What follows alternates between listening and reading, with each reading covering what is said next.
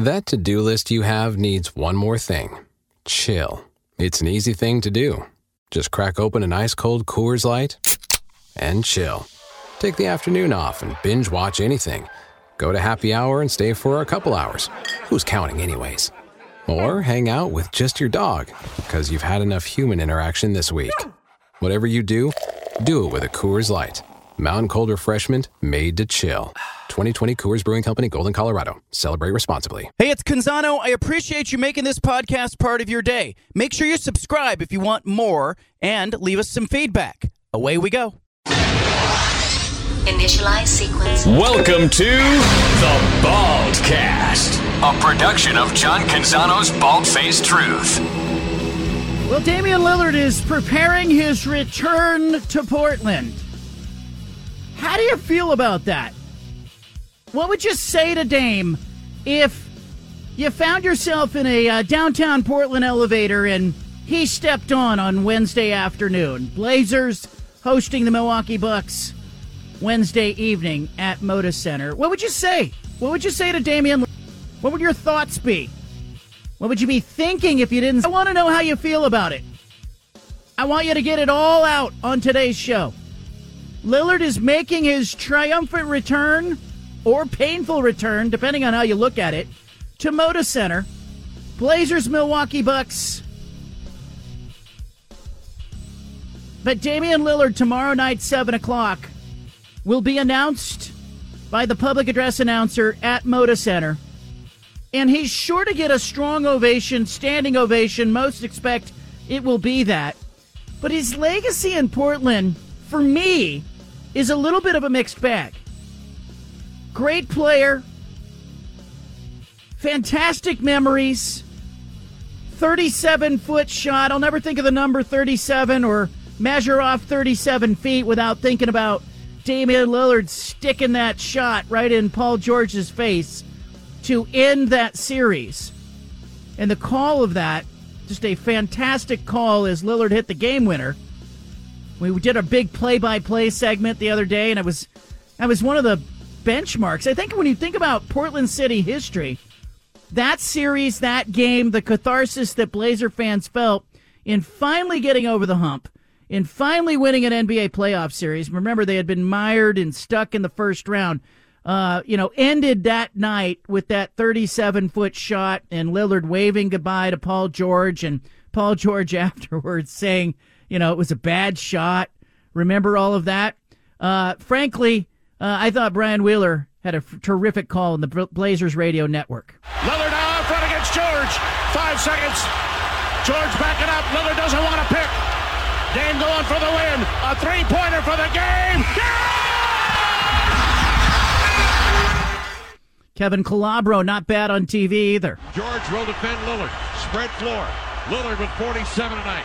Working it down to 2-1. A deep three. Oh! What? Blazers win the series. A walk-off three from Lillard. Damian Lillard from way downtown. I don't think Damian Lillard is the best player in Trailblazers history. I think that distinction has to go to Bill Walton. Certainly after Walton, I would offer Clyde Drexler, who took the Blazers deeper into the playoffs. But I do think about that shot that day as the greatest shot in Blazers history. It's iconic. Lillard talked about it when he went on the Dan Patrick Show that following day. Yeah, he was in front of me, and I was looking at the clock, and the clock was going down, and there was like a lot of space between us.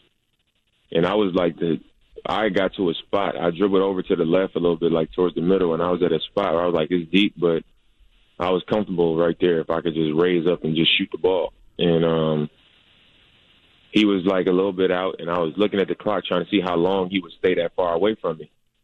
But then I was like, all right, he going to realize that I'm going to have to shoot a jumper, and I'm not going to drive if I wait too long. So I went between the legs to get him to move a little bit to my left. And I crossed over right to left between the legs, and he was on the left side of my body. And then right after I went between the legs, it was like 2 seconds left, and he was a little bit to my left. And I just sidestepped to the right, and I got a clear look at the brim. He contested it pretty good, but he was to the left side of me. And it was like it didn't really have an effect on the shot. Paul George had a different outlook on it that day, as he obviously was the recipient of that shot. Now, Damian Lillard coming back to Portland, mixed bag for me, but I want to hear from you. 503-417-7575. Because on one hand, I think about the iconic shot, and I think it's the greatest shot in Blazers history. It is iconic. It won a series. It didn't just win a game. And that catharsis that Blazer fans felt that day in getting by the Oklahoma City Thunder and advancing in the playoffs, you had to be here for the journey, right, to understand the gravity of that moment and the shot that he hit. Now, that said, I look at the totality of Lillard's time in Portland. I see a multiple-time All-Star, a player who did well for himself, maximizing his contract, made as much money as he possibly could have made, drafted where he was drafted for the team that he originally stayed with, took it all the way to the end, renegotiating, re-upping the contract. And I look at the roster around Lillard throughout his tenure and I say, gosh, they never really maximized and they never really gave him the support that he needed. And gosh, ownership wasn't quite what it could be. And management certainly wasn't what it should be. And Damian Lillard probably shouldn't have had all the points, all the shots, all the accolades, because on a better team, he would have been surrounded by better players and maybe his career would be, not as elevated or the spotlight not on it quite in the way that it ended up in Portland. But I think Blazer fans would have enjoyed the ride a little bit more with Lillard having more complementary players around him on the roster. I look at, getting to the Western Conference Finals one time and getting swept in Lillard's career as a massive underachievement. Even that one year that they got to the finals, I thought that their path to the conference finals was an easy path. They didn't have to play the teams that I thought matched up better with them. Getting past Denver to get to the next round, not as difficult as maybe being on the other side of the bracket. They run into the Warriors. The Warriors just sweep them right out of the playoffs. It wasn't even a series, really. It was kind of an embarrassment. And then I look at the belly aching and the whining down the stretch after he agreed to the extension, got himself the money, and then kind of looked around. It was clear and evident that Damian Lillard and his agent wanted out of Portland. He wanted to go to Miami. His exit was a little unceremonious. But by NBA standards, Damian Lillard was as loyal to Portland as any NBA player that I can think of. He exhibited loyalty. And in return, he wanted a chance to win. And I think it's a real shame that he didn't get Phil Knight as an owner, or he didn't get a better general manager who was more equipped to get him surrounding pieces and supporting pieces. Neil Olshey made some bad moves, particularly in the summer of 2016, that really hamstrung the effort to build around Damian Lillard. And so I am left feeling on a Tuesday, on the eve of Damian Lillard's return to Portland in a Milwaukee Bucks uniform, I am feeling a little flat about his time in Portland and what could have been. But I want you to tell me, if you had an opportunity to talk with Lillard, say something to Lillard, how do you view his return? 503-417-7575. We got a great show for you today. Steven, how do you view the return of Damian Lillard to Portland? Yeah, I think it's going to be fun. I'm excited to see how it goes. I'm with you. It's going to be a big reaction of positivity, I think, for Dame. I don't think there's going to be a lot of negative, boos or anything of that. I think it's going to be all positive. It's going to be a lot of standing ovations. For me, when I think back to the Dame era, I do think of underachieving, because not Dame underachieving, but the whole team underachieving, how it could have been. Just the unwillingness of Neil Olshey to try to make a big move. It was all about finding role players and building around CJ McCollum and Damian Lillard, when that wasn't the right decision. I think most of us could tell that wasn't going to work to be an NBA championship team. And that's just what they went with. And so it was unfulfilled to try to see what they could really do with Dame. But, I think I was always a little more down on Dame than a lot of people. So I'm with you. I don't have him as the best player in Blazers history. I don't really think it's close. I think it's Drexler. I think it's Walton. And then I think it's Dame. But at the same time, Dame has been so good around the community. He's been so good on the court because he hasn't had a lot of help. Like, he did a lot for this team, and he brought him out of, the whole Blazers era with Brandon Roy, Greg Oden being hurt, and then LaMarcus wanting to leave. Like, he took the reins when it was nobody wanted to be in Portland, and he took the reins and he took it over from there. So, you're always grateful for Dame that wanting to play here, wanting to try it out, get to as far as he could with the Blazers. I put more of it on, the general manager, Neil O'Shea, couldn't get the job done, couldn't put the right pieces around him.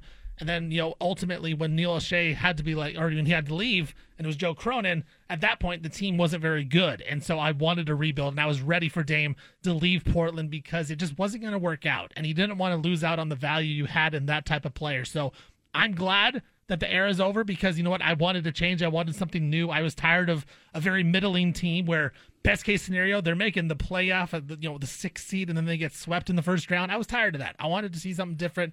I wanted to try something different, so I'm glad they traded Dame.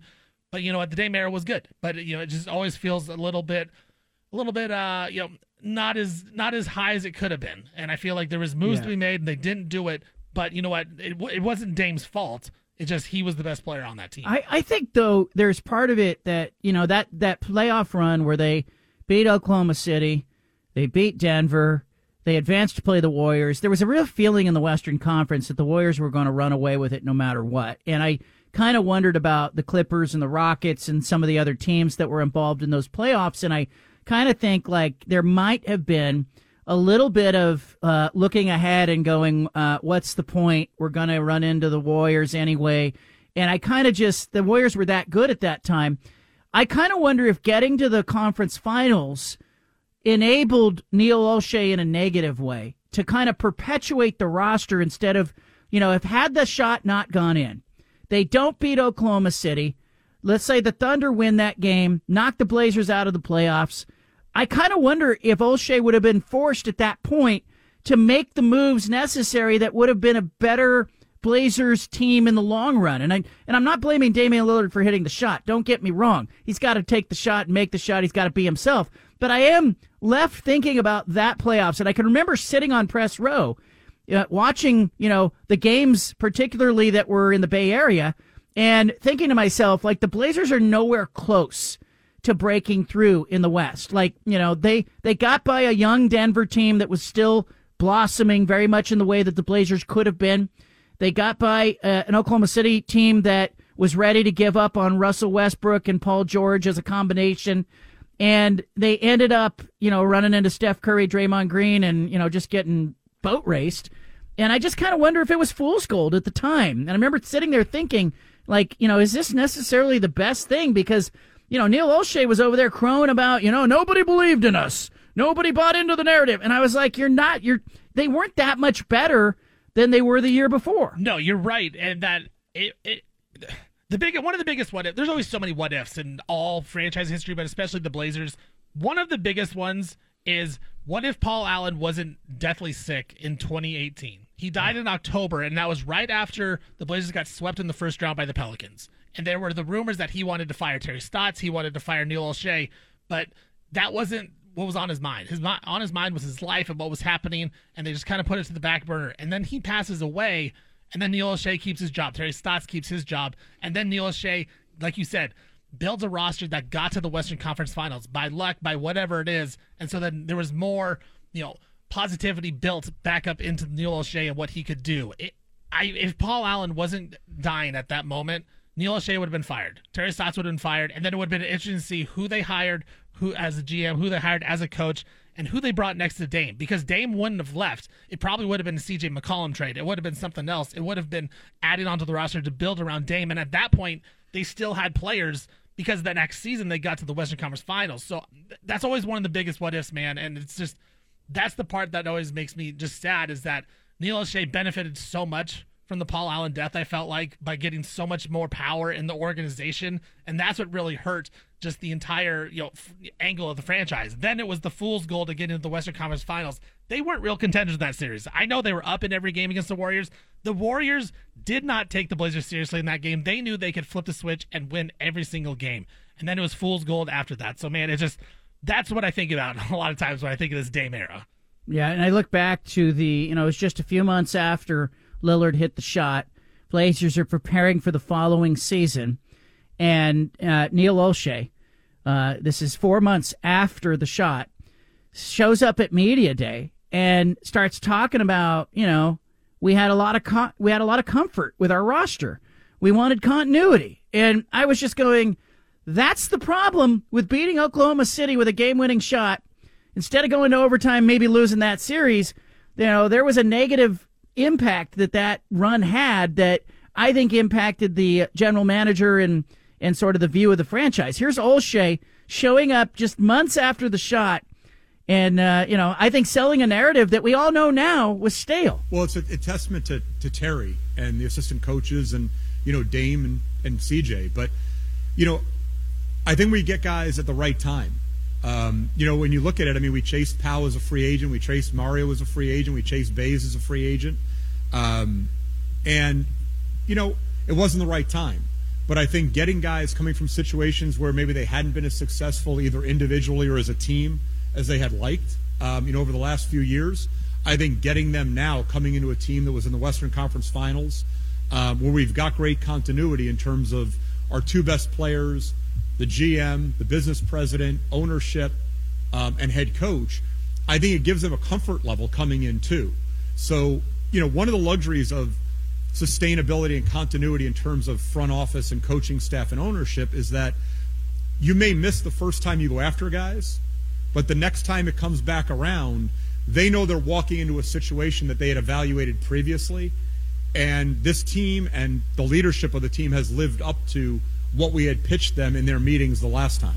It kind of makes me sick because you can, if you go back and you really piece together Neil Olshey's comments season to season, you understand that this was not about trying to win a championship at all. This was about trying to be passable and frankly manufacturing continuity, in particular for his own job security. Well, think about what he was saying there. He was celebrating Kent Bazemore and Mario Hezonja and Pau Gasol. Like, those are the guys that made no difference, and he's celebrating that like this is the difference. But no, it's not, man. Like, I got irritated listening to that. Yeah, and and then he's talking about the Western Conference and and how difficult it is. I think our team's better. We were in the Western Conference Finals and got better this offseason. But so did Houston, so did the Clippers, so did the Lakers, all the way down. There are just no nights off in the Western Conference. This isn't wiffle ball out here. Not wiffle ball. They didn't get better. I want to hear from Blazer fans, though. You out there listening, you've got a feeling about Damian Lillard's return. There were highlights and lots of them. Big shots, big moments. It made the franchise feel important and big, but what's your feeling about Lillard coming back in a Milwaukee Bucks uniform? I talked to a friend today who's got courtside center court seats. He had originally listed them on StubHub. I think he put them out there at a ridiculous price, $5,000 each. He has reduced the price down to $1,100 for the courtside seats. That's like less than a normal game. Does this game not hold the cachet that we thought it would when Lillard returned? I want your honest take, your honest feedback, your honest input. Only you can tell me how you feel. 503-417-7575. Well, I just published a piece right before the show at johncanzano.com about the Portland Diamond Project. Major League Baseball to Portland effort. A little bit of news on their front. They have pivoted. Remember, they originally were going to build a waterfront ballpark at the Terminal 2 site. They also had explored the Portland Public Schools site, then sort of pivoted to Lloyd Center. I am told by Craig Cheek, who is the founder of and president of the Portland Diamond Project, that they are now preparing a $50 million land offer to the city of Portland for the Red Tail Golf Course property, more than 160 acres. It is owned by the city of Portland, but has been annexed into Beaverton. So it is on the border of Beaverton and Tigard, right against the edge of Portland. Really interesting location. There are obviously some people who are probably concerned about traffic there, but here's what I know. I know there was a meeting on Friday, closed-door meeting at City Hall. Portland Mayor Ted Wheeler was there. His staff was there. The leaders of the Portland Diamond Project were there. And they basically announced that they're going big. They're going after the 164-acre Red Tail Golf Course property. They, I guess, had tried to go down the road with Lloyd Center. It's only 27 acres. It's too small to do what they want to do with the ballpark. It also has a variety of entanglements with leases and other contracts, and it was just going to take too much time to get that off the ground. We're in year 6 of the Diamond Project, not the first pivot by the group, but it appears as though they have a plan, and it's a big plan. And maybe it's the plan that Major League Baseball wants to hear, because, Big League Utah, that pro-MLB effort in Salt Lake City, they're busy putting up billboards. They're busy trying to woo the A's to come play in Salt Lake City while their new stadium in Vegas gets built. It is a highly evolved and more sophisticated effort in Salt Lake City. And so I kind of see this red tail thing as the answer to that. And Craig Cheek told me it's the culmination of 6 years of blood, sweat, and tears. They've done the appraisals on the land. Developers have been consulted. City leaders in Beaverton and Tigard have had positive discussions with the group. And so now the next step is the Diamond Project will present a written offer to purchase the property from the city of Portland. There will be a vote by the mayor and the 4 city commissioners. That property estimated to be worth $50 million, maybe $55 million, somewhere in that neighborhood. And it seems as though the Diamond Project has taken their swing. They are finally going to say, hey, Major League Baseball, we've got a ballpark. It belongs to the metropolitan area, much in the same way that Truist Park in Atlanta, located 10 miles from downtown Atlanta, is in Cobb County. The Cobb County Braves, that's what nobody calls them. They belong to Atlanta. But, Major League Baseball to Portland, is it going to happen? I don't know. People keep asking me, is it going to happen? I don't know. But I can tell you it wasn't happening with Lloyd Center. And too much red tape, too small. The Red Tail site, 164 acres, would be the largest Major League stadium development in history. It would be the biggest thing that Rob Manfred and Major League Baseball owners have ever laid their eyes upon. And so I think that's the angle. If you're Portland, that's the angle. And for Ted Wheeler, the mayor of Portland, who has had a reputation that has been battered, talk about the graffiti on the highways, the reputation of the city nationally. It's been a tough run for Ted Wheeler, the mayor of Portland. But here's an opportunity for him to maybe get a win, in that he can look back and say, hey, part of my legacy was, the seeds for Major League Baseball were planted. The stadium isn't going to be in Portland, so you wouldn't have the, politics in Portland involved. It would be Beaverton and Tigard. It would be their kingdom over there, so to speak. Certainly there are some traffic issues that I think people would need to wrap their heads around. But I like at the very least that the Portland Diamond Project appears ready to spend $55 million to go get this piece of property and present it to Rob Manfred and Major League Baseball and develop a stadium in an entertainment district and make a run of it. And if you can do it without having to involve Portland politics, great.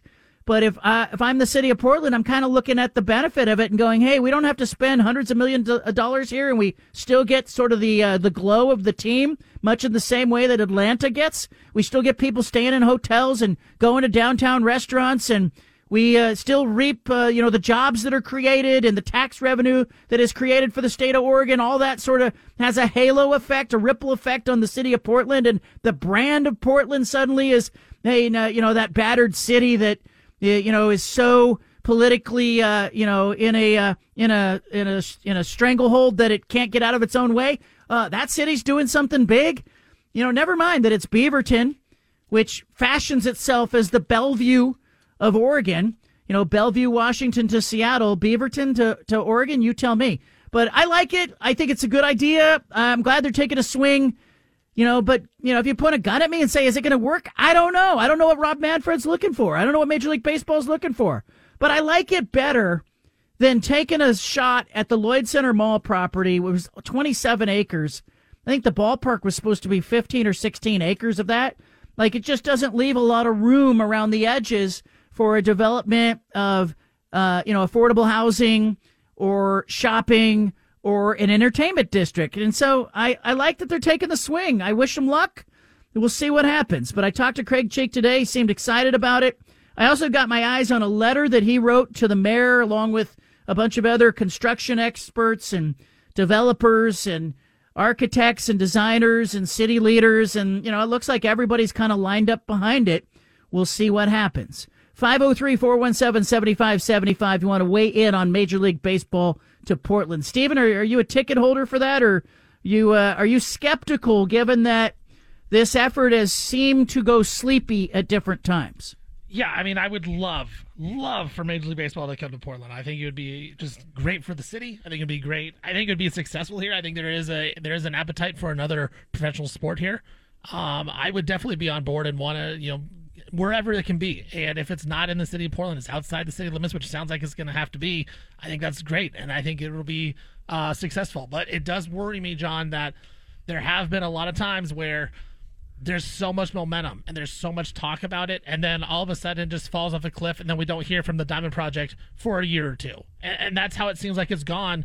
You said 6 years it's been around. Like, that's how it's gone these last 6 years to me. It just seems like there's so much momentum for about, a month, maybe 2 months, then it all falls off a cliff, and then we don't hear from them for a year or 18 months, something like that. And so that is my ultimate worry, is that, yeah, it's great to have these talks again, it's great to bring it back up, and it's great to always have it on the radar, but I have to see it happen before I'm going to believe it. It's one of those things. It's like aliens. I got to see it before I believe it. So I know what you're saying. I got the rug pulled out for me so many times just here in the city of Portland, rooting for the Blazers and all that kind of thing. I'm just skeptical all the time with it and how the city of Portland is ran by everybody and politicians. So I have no trust that there's going to be any type of support to bring the team here. But I think if they can get it here, it's going to be supported by the fans. I think there is a appetite there. Yeah, and I kind of think too.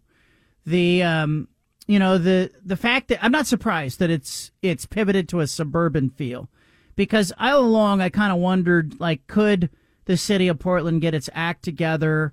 Would they be forced, would the baseball project be forced to sort of plant a stadium someplace where, they were hitting balls into Portland, but not a Portland address? But, I think too, there's a bigger picture issue here for the mayor of Portland and the city commissioners. Like, I'm kind of wondering, like, will they try to politicize, even the vote about, selling the property? This is a development play, obviously, for the Portland Diamond Project. Yes, there's a baseball team involved, but there's a development play there that I think would help the metropolitan area immensely. Will the city of Portland line up and sell this piece of property to the Diamond Project for, whatever the appraisers say it's worth? That's going to happen here. I think in the next week or two, this will be proposed, and we'll see what happens as far as, that piece of property. Now, I posted the piece online immediately on social media, of course, the very first few comments, which, by the way, I've learned that, not to pay too much attention when somebody is tweeting, whatever, but the very first comments were what I expected.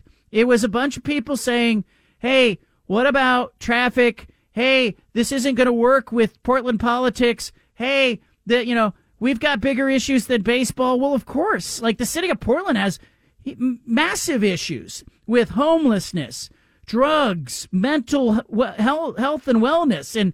And so maybe this gives Portland an opportunity to take that $50 million windfall and create some kind of opportunity to address issues that are, frankly, more pressing than baseball. I don't know. Is it a win-win? Let's go to Sammy in Portland. Sammy, welcome. Hey, John. So let me get this straight. The only deal is Portland to sell the property, $50 million to the Diamond Project. That's it. There's nothing about upkeep and maintenance or a contract with other stuff moving forward. It's a cut and dry, $50 million. You'll give us the property, and we're done. Our hands are. That's it. Is that correct? Yeah. The property was annexed into Beaverton, so technically it lies in unincorporated Washington County. So yes, the Diamond Project would own it. Portland would be like, see you later. I was told by a source at City Hall that the mayor, in his meeting with the Diamond Project, basically said, you realize you're walking away from like $400 million of potential help from the city if you take this to Beaverton and Tigard, and the Diamond Project just said it's a bigger piece of property. That's where we want to go. So I don't know. Could they use some of that money for homelessness and mental health and clean up some graffiti? I don't know, Sam. Yeah, I think that's a great point. I think that if they go down that road, I have to lean towards, we're going to have a new city council in a year, and there's going to be 12 members opposed to 5. And something like this, I would like to see more community involvement and engagement before 5 members as opposed to 12 make that vote. But it sounds like something that could be beneficial for the community. I'm not so sure, they were saying earlier, we've been doing this for 6 years. We still don't even know who the money behind this project is. And it's time for them to make something happen, get this done, and then move forward and try to get the team here. But that's my thing. If there's any more to it than just selling the land, I think we might have to wait until the new city council's in place. Yeah, I don't think that you can afford to wait for Major League Baseball.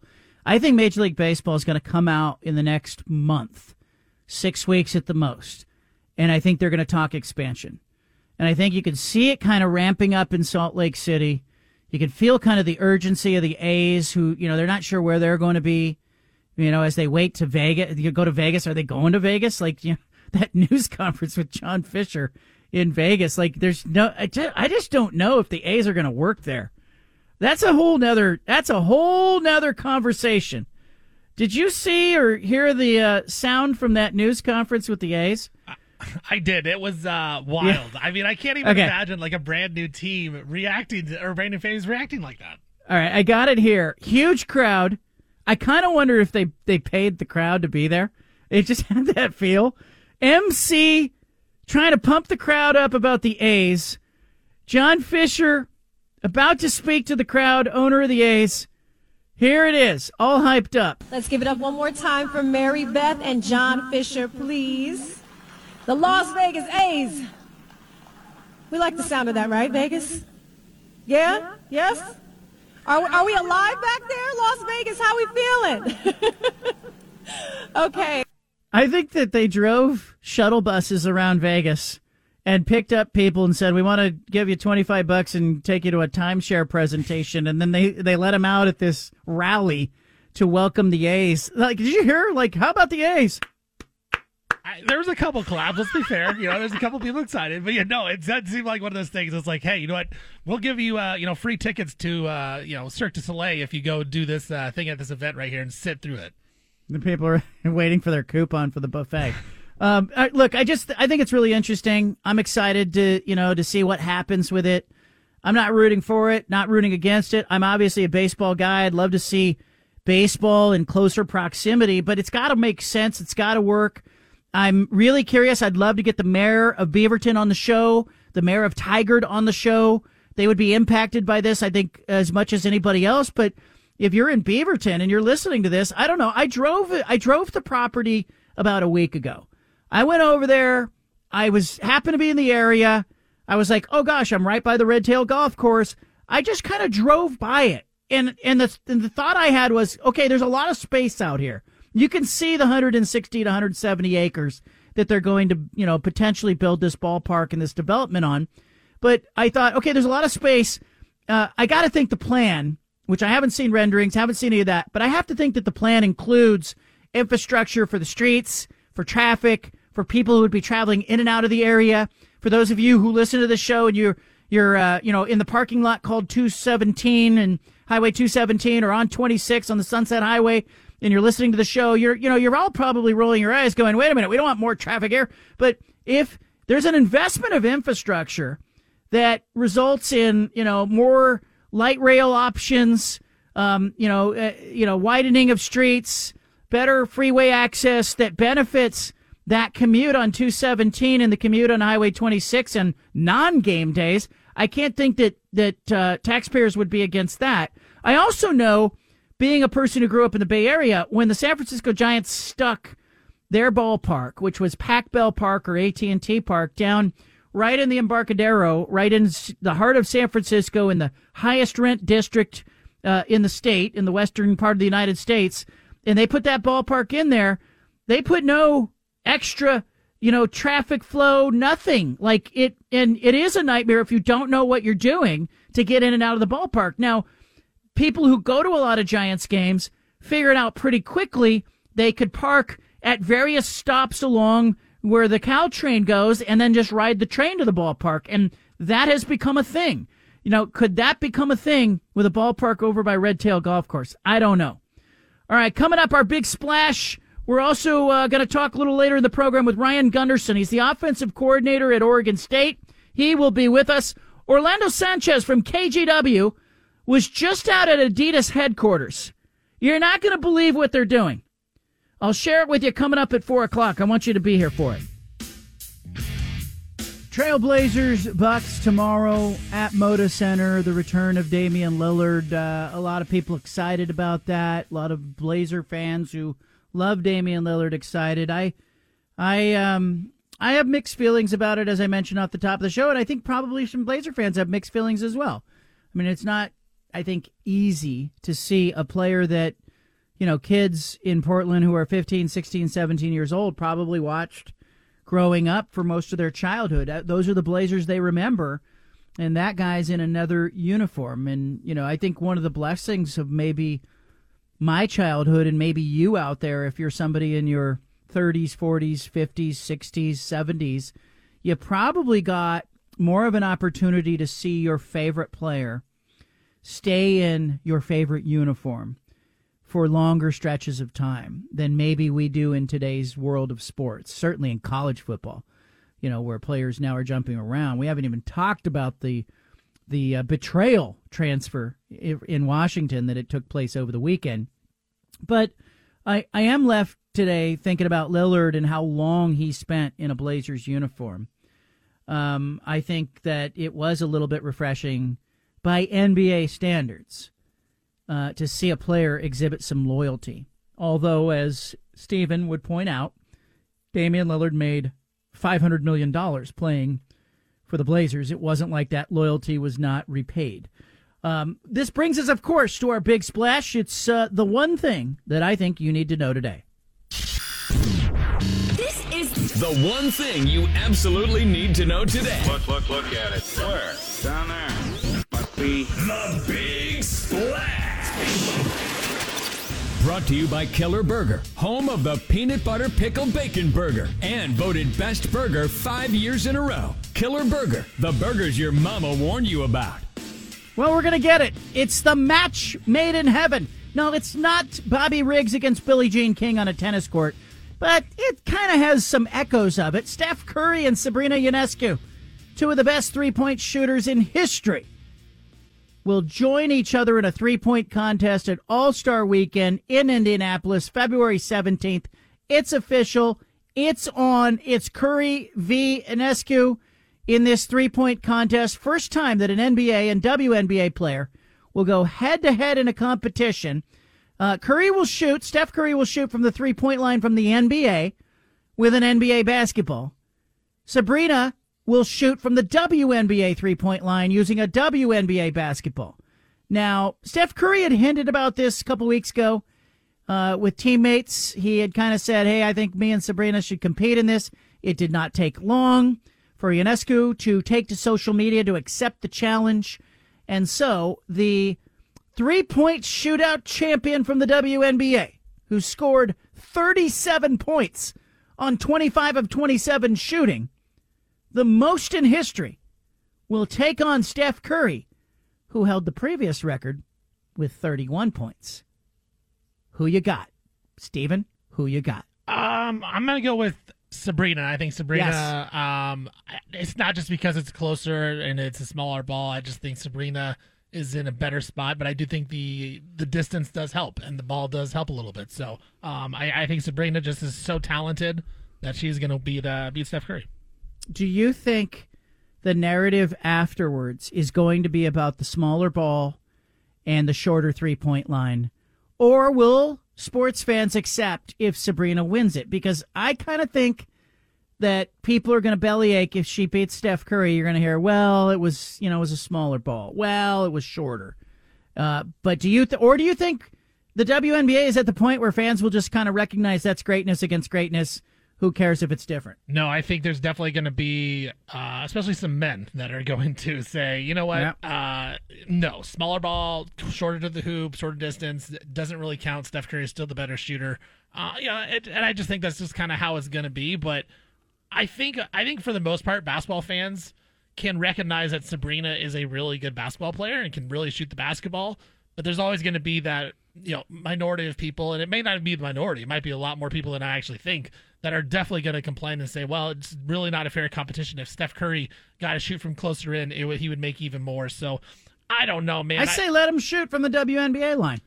Let him shoot it. I do too, but what about the ball? He's not used to the ball. So let him, but he can use his whatever ball he prefers, and they shoot the same difference. Because at the corners, they're both 22 feet. Right. The arc is 22 feet from the corners. And, at the top, the NBA line is 23 feet, 9 inches. And the WNBA is 22 feet, about 2 inches. And so that's a big difference, too, in basketball terms. At the top. So at the top and the corners, there's going to be an advantage for Sabrina, but it's the same down in the side. But I kind of think you just let Steph go. You go, hey, you pick your ball, and you get to shoot the WNBA line. Or would people then say, well, he's not used to shooting at that distance? Do you think if Steph Curry wins, there's going to be pushback? Like, just, I don't know, just whether it's negativity towards Sabrina or negativity towards Steph Curry for winning. Like, I feel like there's not a lot of wins in this situation. I think we should, if whoever's pushing back should have to go out on a court and play Sabrina one-on-one full court. That, and about 3 trips down when that guy's puking in a trash can. We can end that debate. I don't know. Maybe we could all just accept that it's supposed to be fun, and this is supposed to be entertainment, and this is kind of like the debate of saying, what would happen if a crocodile and a lion were in an elevator fighting? Who wins this? Like, it's okay that they're different. It's okay that, this isn't an octagon. We don't have to have a referee. Nobody's going to get beat up. Like, this isn't about, are women smarter or men smarter? Doesn't have to be that way. Like, can we just accept that it's fun? It's not that serious. It's really not that serious. It's just a lot of fun. Like you said, it's a contest between the two people who, Sabrina's the best 3-point shooter in the WNBA. She holds the all-time record for the competition record, points. Steph is the all-time best shooter in the NBA. So let's put them together and see what happens. It's something different. It's something, All-Star Weekend really lacks like entertainment value. So this is something new that I think will catch the eyeballs of people. So I think it's a fun idea. I think you're going to have 3 groups of people. I think you're going to have one group of people who say this is awesome, it's great, it's just great entertainment. It's really good for Sabrina, too, by the way, to get some exposure on that stage with an NBA game. Those Oregon people really know how to market themselves, John. Yeah, it allows some crossover between the two leagues. Cool, it's great. There's going to be a lot of positivity from that group.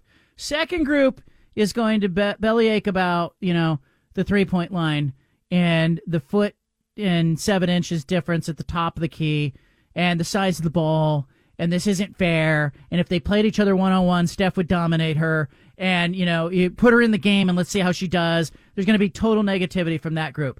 The third group I'm interested in, and the third group I think can be won over, and that third group is going to be people who say, I'm not sure what to do with this, but I'm going to watch it. Because it's different and it's interesting. I'm going to watch it, and maybe they're going to give it a chance. And it's that group that I think I'm most interested to see what they think after this competition. And I'll be honest, like in recent years, I have decided the slam dunk competition, the skills competition, and maybe even the game itself is not for me. And I've said that on radio. I've said, this game isn't for me. This weekend isn't made for me. This isn't about, me seeing the best players in the world anymore. The whole weekend's become kind of a joke. So, but suddenly I find myself going, you know what? Saturday night, All-Star Weekend, I actually might tune in to see this thing. Let's go to Daryl, who's in Myrtle Creek. Daryl, go ahead. Hey, John, thanks for taking the call. Why don't we make it even? Cut it in half.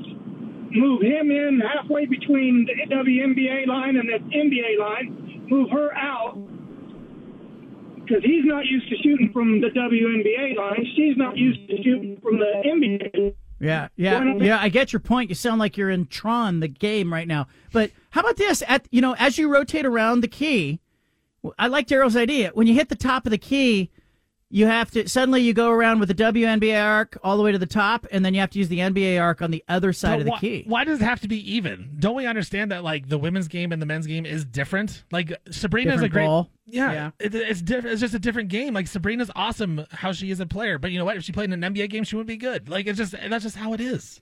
And this was sparked because Steph had the record of 31 points, and she destroyed it last year in winning this competition. She absolutely destroyed it. She could not miss.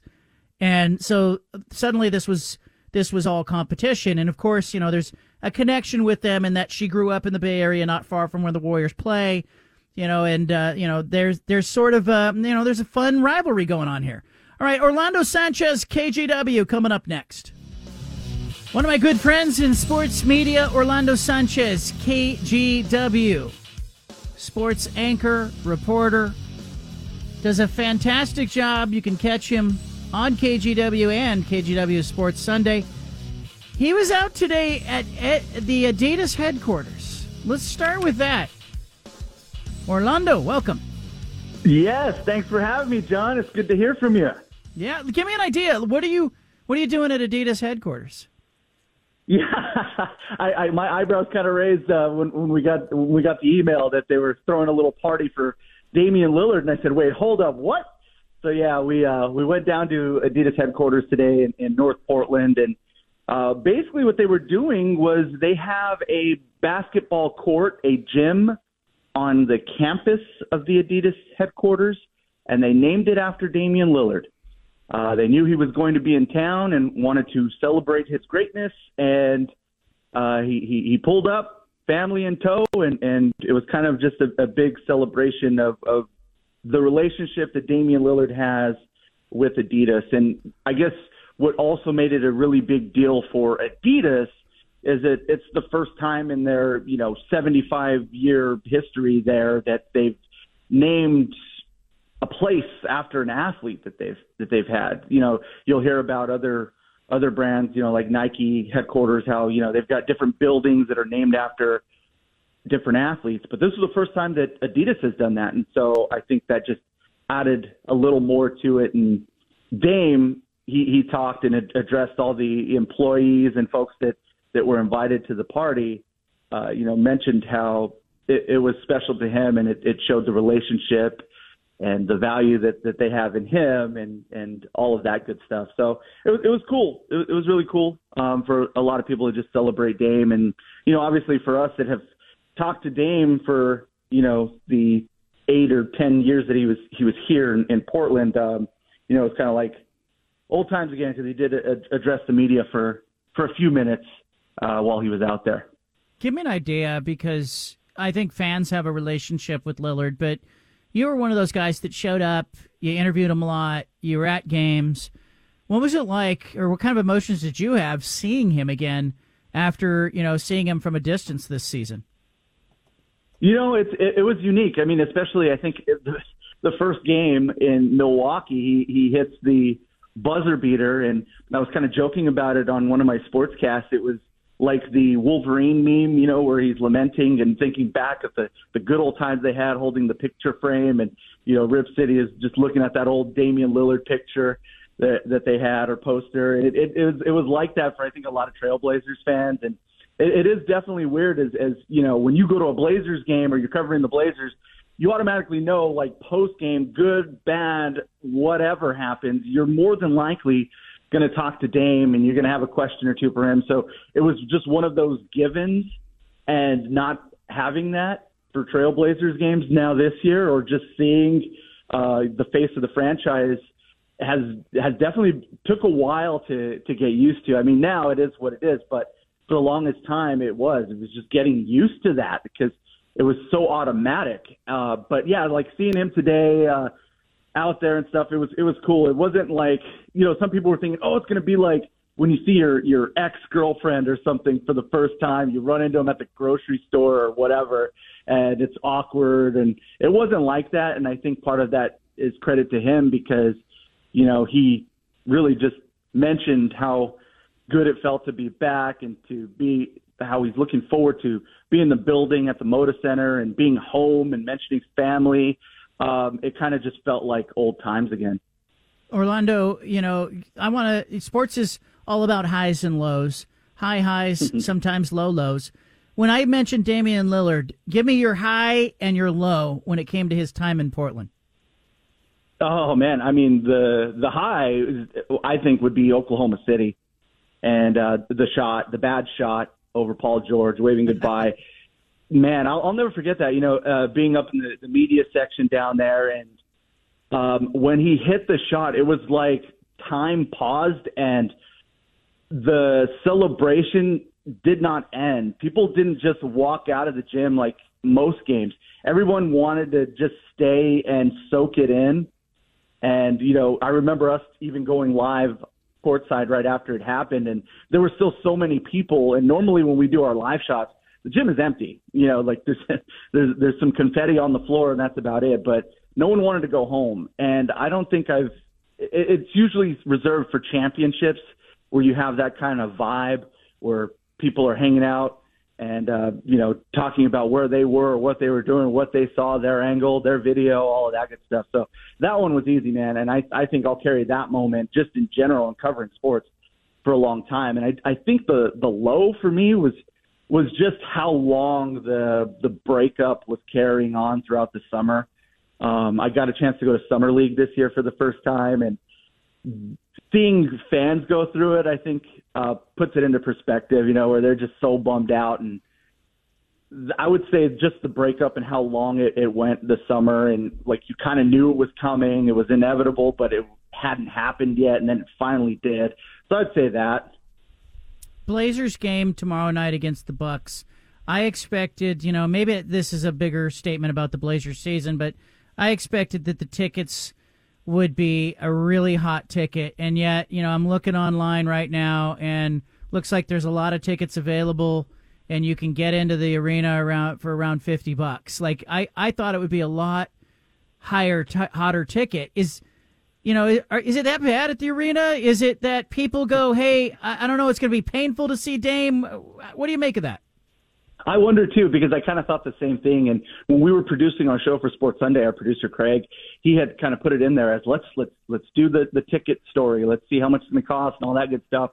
And as we were looking, I'm like, oh, man, like you could get in the door 300 level for, $50, $60 and throw in a few extra bucks for the fees or whatever.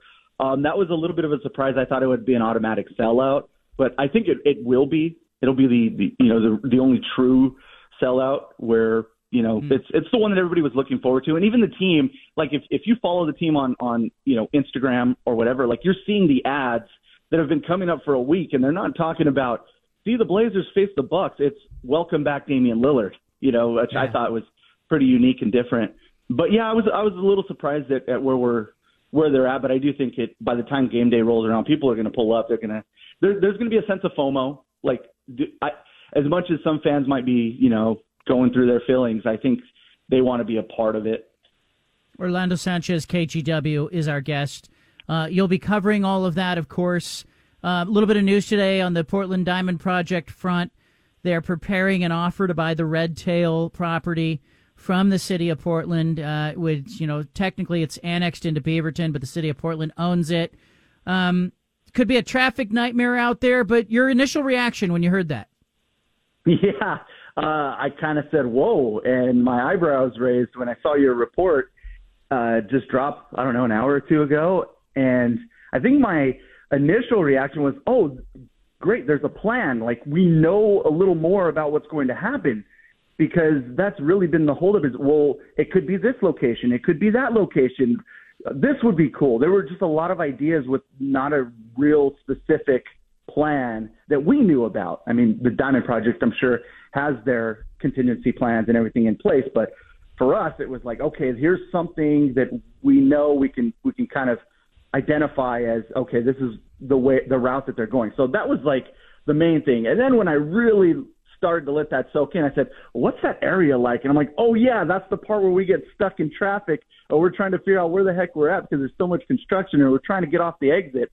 So that would be my big concern, and look forward to hearing details on that. Is how do you make that work? If you've got 20, 30, whatever thousand people trying to get in and out of that area, that's going to be a real challenge. But end of the day, the opportunity to get Major League Baseball or to have a shot at it is huge. And as a sportscaster in this area, we want all the sports we can get, so I think there's some reservations as I think most people would say is like, we've heard this before, or I'm not getting my hopes up, things like that. You don't want to get too far ahead of yourselves, but hey, their job is to be ready. And now there's a plan. And if you build it, they say they will come. So let's see what happens.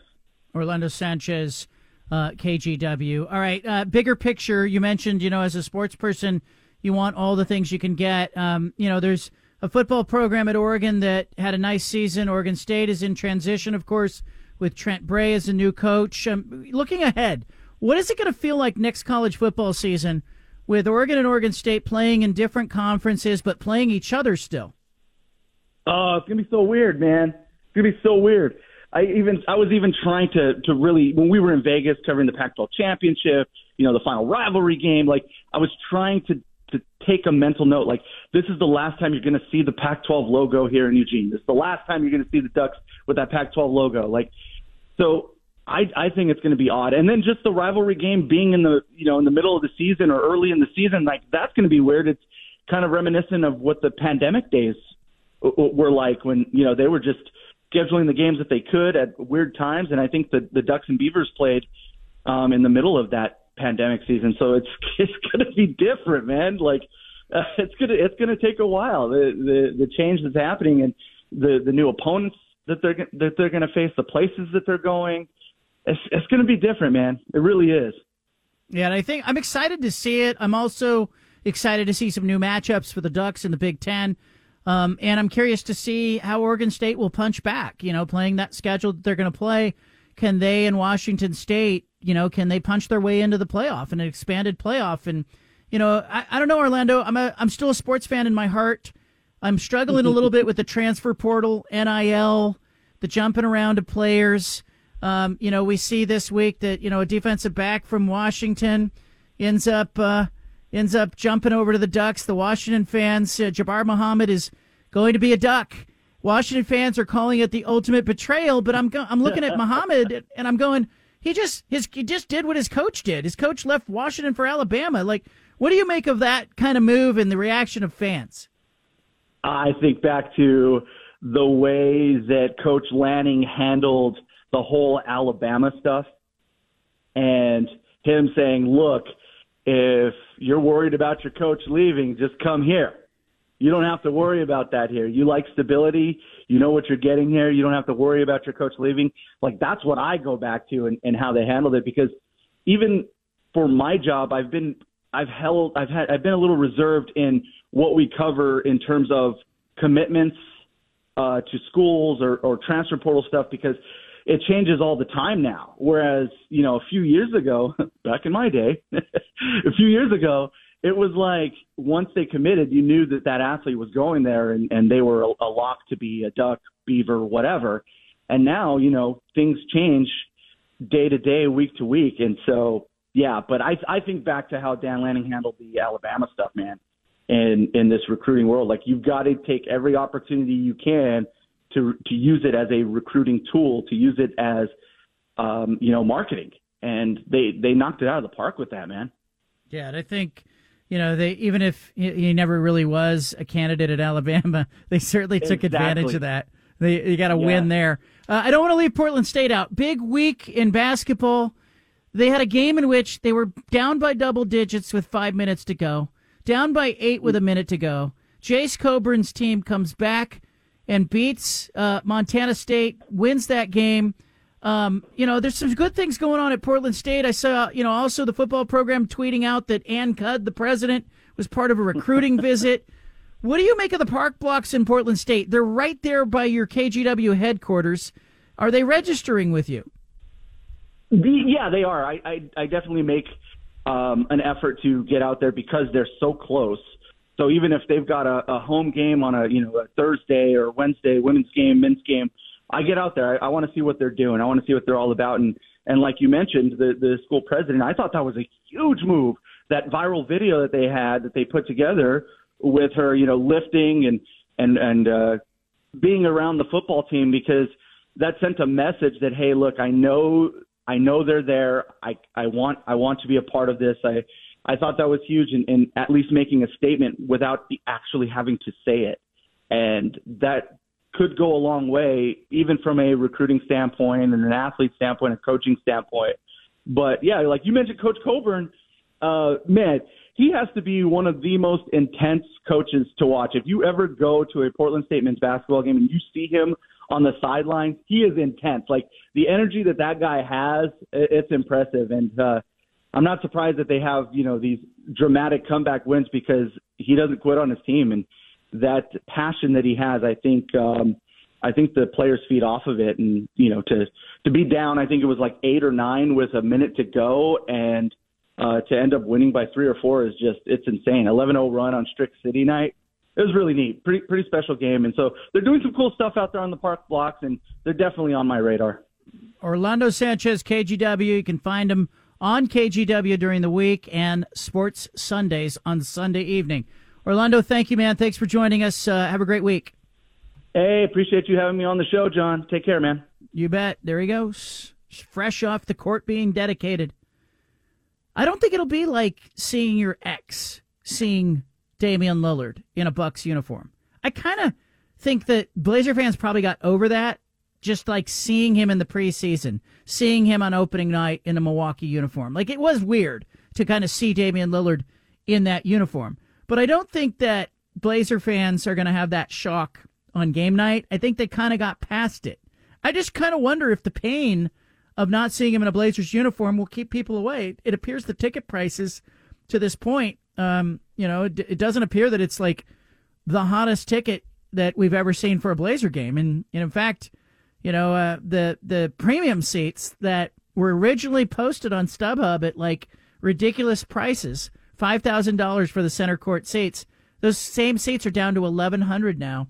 And there's plenty of availability. So if you want to go see the Blazers on Wednesday night, you can see them. Or you can just close your eyes when the Blazers are on offense and focus yourself on the Milwaukee Bucks side of the court when they're on offense, if you're there to see Damian Lillard. There's an easy fix there. All right, Punch It Audio is coming up. We have great sound. At 5 o'clock hour, Steven's going to do the 5 at 5, and then it will be Ryan Gunderson, the offensive coordinator at Oregon State. He's the new guy. We've known him for a while. Gundy played quarterback at Oregon State. He is back as the offensive coordinator. We're going to take a deep dive and have a conversation about the transition. The offensive coordinator job. He worked for Chip Kelly last couple of years. Gunderson, what will his offense look like at Oregon State? I'll ask him all of that good stuff coming up in the 5 o'clock hour. Leave it here. Good stuff from Orlando Sanchez, KGW. Really, really interesting to kind of get an outside-in perspective, certainly from somebody who's covered the Blazers on a regular basis. And Damian Lillard back in Portland tomorrow. I don't know. Maybe it's not a big deal. Maybe it's not a big deal to our listeners. I don't know. I thought it would be a little bigger deal. I did. I got to be honest with you. Do you think maybe it'll be a bigger deal tomorrow, like day of the game? Yeah. I think the media is going to make it a big deal. Like, I saw a headline today. I got to be honest that I just didn't get. It said that Damian Lillard, Portland's favorite son, is coming back. I'm not going to name the outlet because I don't think it's fair to pick on headline writers. I know a few. But to me, favorite son would be somebody that, like, originated in Portland, like, grew up in Portland. Like, who is Portland's favorite son? When it comes to a perspective, like, Bill Walton's not a son of Portland. Damian Lillard grew up in the Bay Area. Like, I don't understand the favorite son part of that. And I think there's going to be a whole bunch of people who take the drama too far, and I think that's a case of the drama going too far.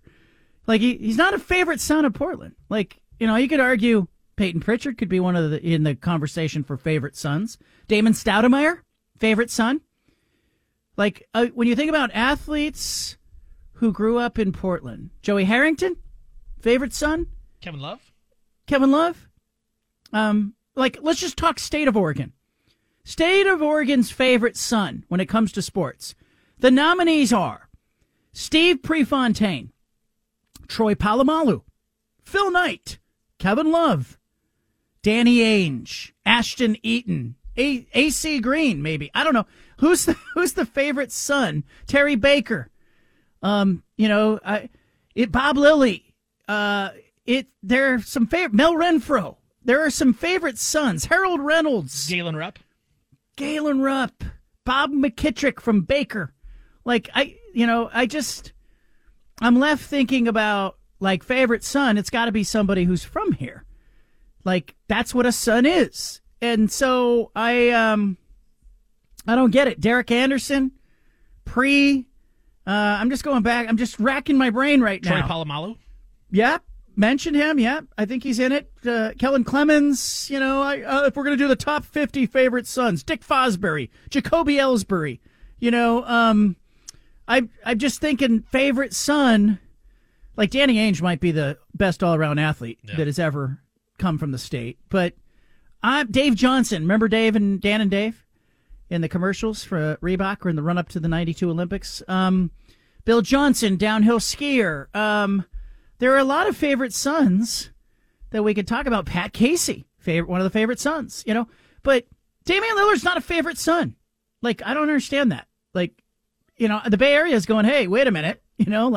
That's our child. We need a DNA test over here to see who Damian Lillard belongs to. But isn't that part Damian Lillard playing into it? Because he even had, Orlando came on and said he talked to the media. I believe in one of his quotes he said, like, this is home. Like, that's what he said. And so, he kind of plays into it a little bit.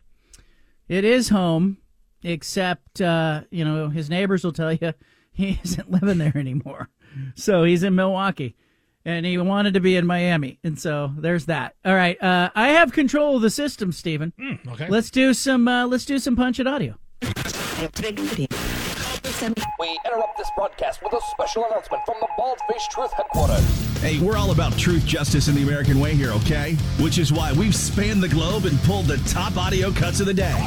You're going to hear little snippets of sound. Hey, it's time for Punch It Audio. Presented by First Call Heating and Cooling. Oh, I love this cut from Jamal Crawford, former Blazer, former Clipper, former fill-in an NBA team. Jamal Crawford was asked about the individual scoring in the league and why we're seeing some spikes in the scoring. I have my theory.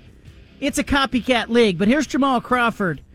He's asked about the spikes in scoring, and Dan Patrick asked him, is Kobe's 81-point output a safe mark? Punch it. I think it's bad for the game that it's happening this often. Okay. If it was, an anomaly and happened once a year, it would be something to really be revered. Now it's happening so often, you don't know when it's going to happen. I'm not sure how good that is for the game to happen this often. So you think Kobe's 81 is safe? I think it's safe. I hope it's safe because that 81 was against the zone, it was against three defenders. Go back and look at the spacing and how tough those makes were on the 81-point night. And yeah, we need to appreciate that for sure.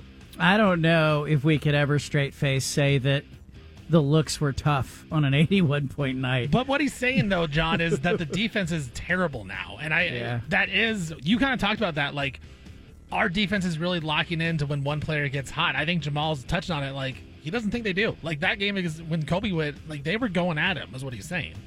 Yeah, and I agree. But I think sometimes older players think that as well. But I just think right now, I think it's two factors. I think the defense isn't good, and I think there is I'll let you get yours, you let me get mine mentality that permeates sometimes in the NBA. And it becomes less about competition and pride. I mean, I just can't imagine anybody with a semblance of personal pride was okay with Karl Anthony Towns, Devin Booker, or Joel Embiid getting 60 plus 70 in a game. Like, where's, like, the personal pride element of the defenders in those games? Is it good for the game of basketball that this happens? No. It's WWE. It makes it look more like entertainment than sport, to me. Staying in the NBA, Ramona Shelburne talking about the trade deadline, NBA trade deadline approaching. She does not think the Warriors are going to be a buyer or a seller unless Steph Curry signs off on it. Punch it. I actually think that game was very encouraging for the Warriors, and I'll stand on that I don't think anything happens in Golden State without Steph Curry. I don't know if he says it directly with a wink or a nod through his agent, whatever it is, but they're not going to make any moves to that core and break up that dynastic team unless he's on board with that idea. The same goes for every NBA team with a star, like a true star. Nothing happened with the Blazers on Damian Lillard's watch without Lillard knowing it. Be sure of it. Because the general manager and the coach and the franchise, they live in fear of star players and the power they wield with their contracts. And I think that's the reality. Trade deadline is February 8th this year. It's noon Pacific time. Will the Blazers make moves? They control multiple draft picks. If they want to get better, they can. If they want to get younger, they'll just sit around and wait for the draft. But, John, with the Warriors 19-24 in the season, they're 2.5 games back from the play-in tournament. It has been bad. We talked about the Draymond Green thing. Shouldn't the Warriors just say, Steph Curry, I know you're awesome. You're the face of the franchise. We need to get off some of these contracts. We need to get off some of these players, even if you want it or not. Because they're not a great team right now. They're old and expensive.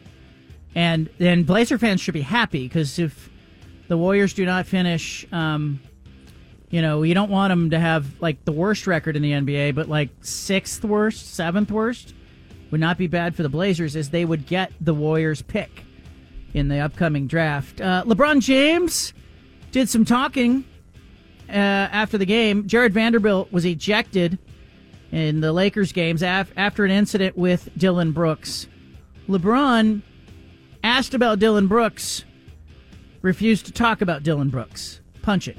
Vando obviously got the ejection tonight. You've had, Dillon Brooks has had his issues coming after you in certain ways. Tonight, again, you got hit, regained composure. How do you deal with that? How do you kind of talk to Vando about things like that are going on in the course of a game? We just got to be a better team. You got to be better to win ball games. And we wasn't tonight.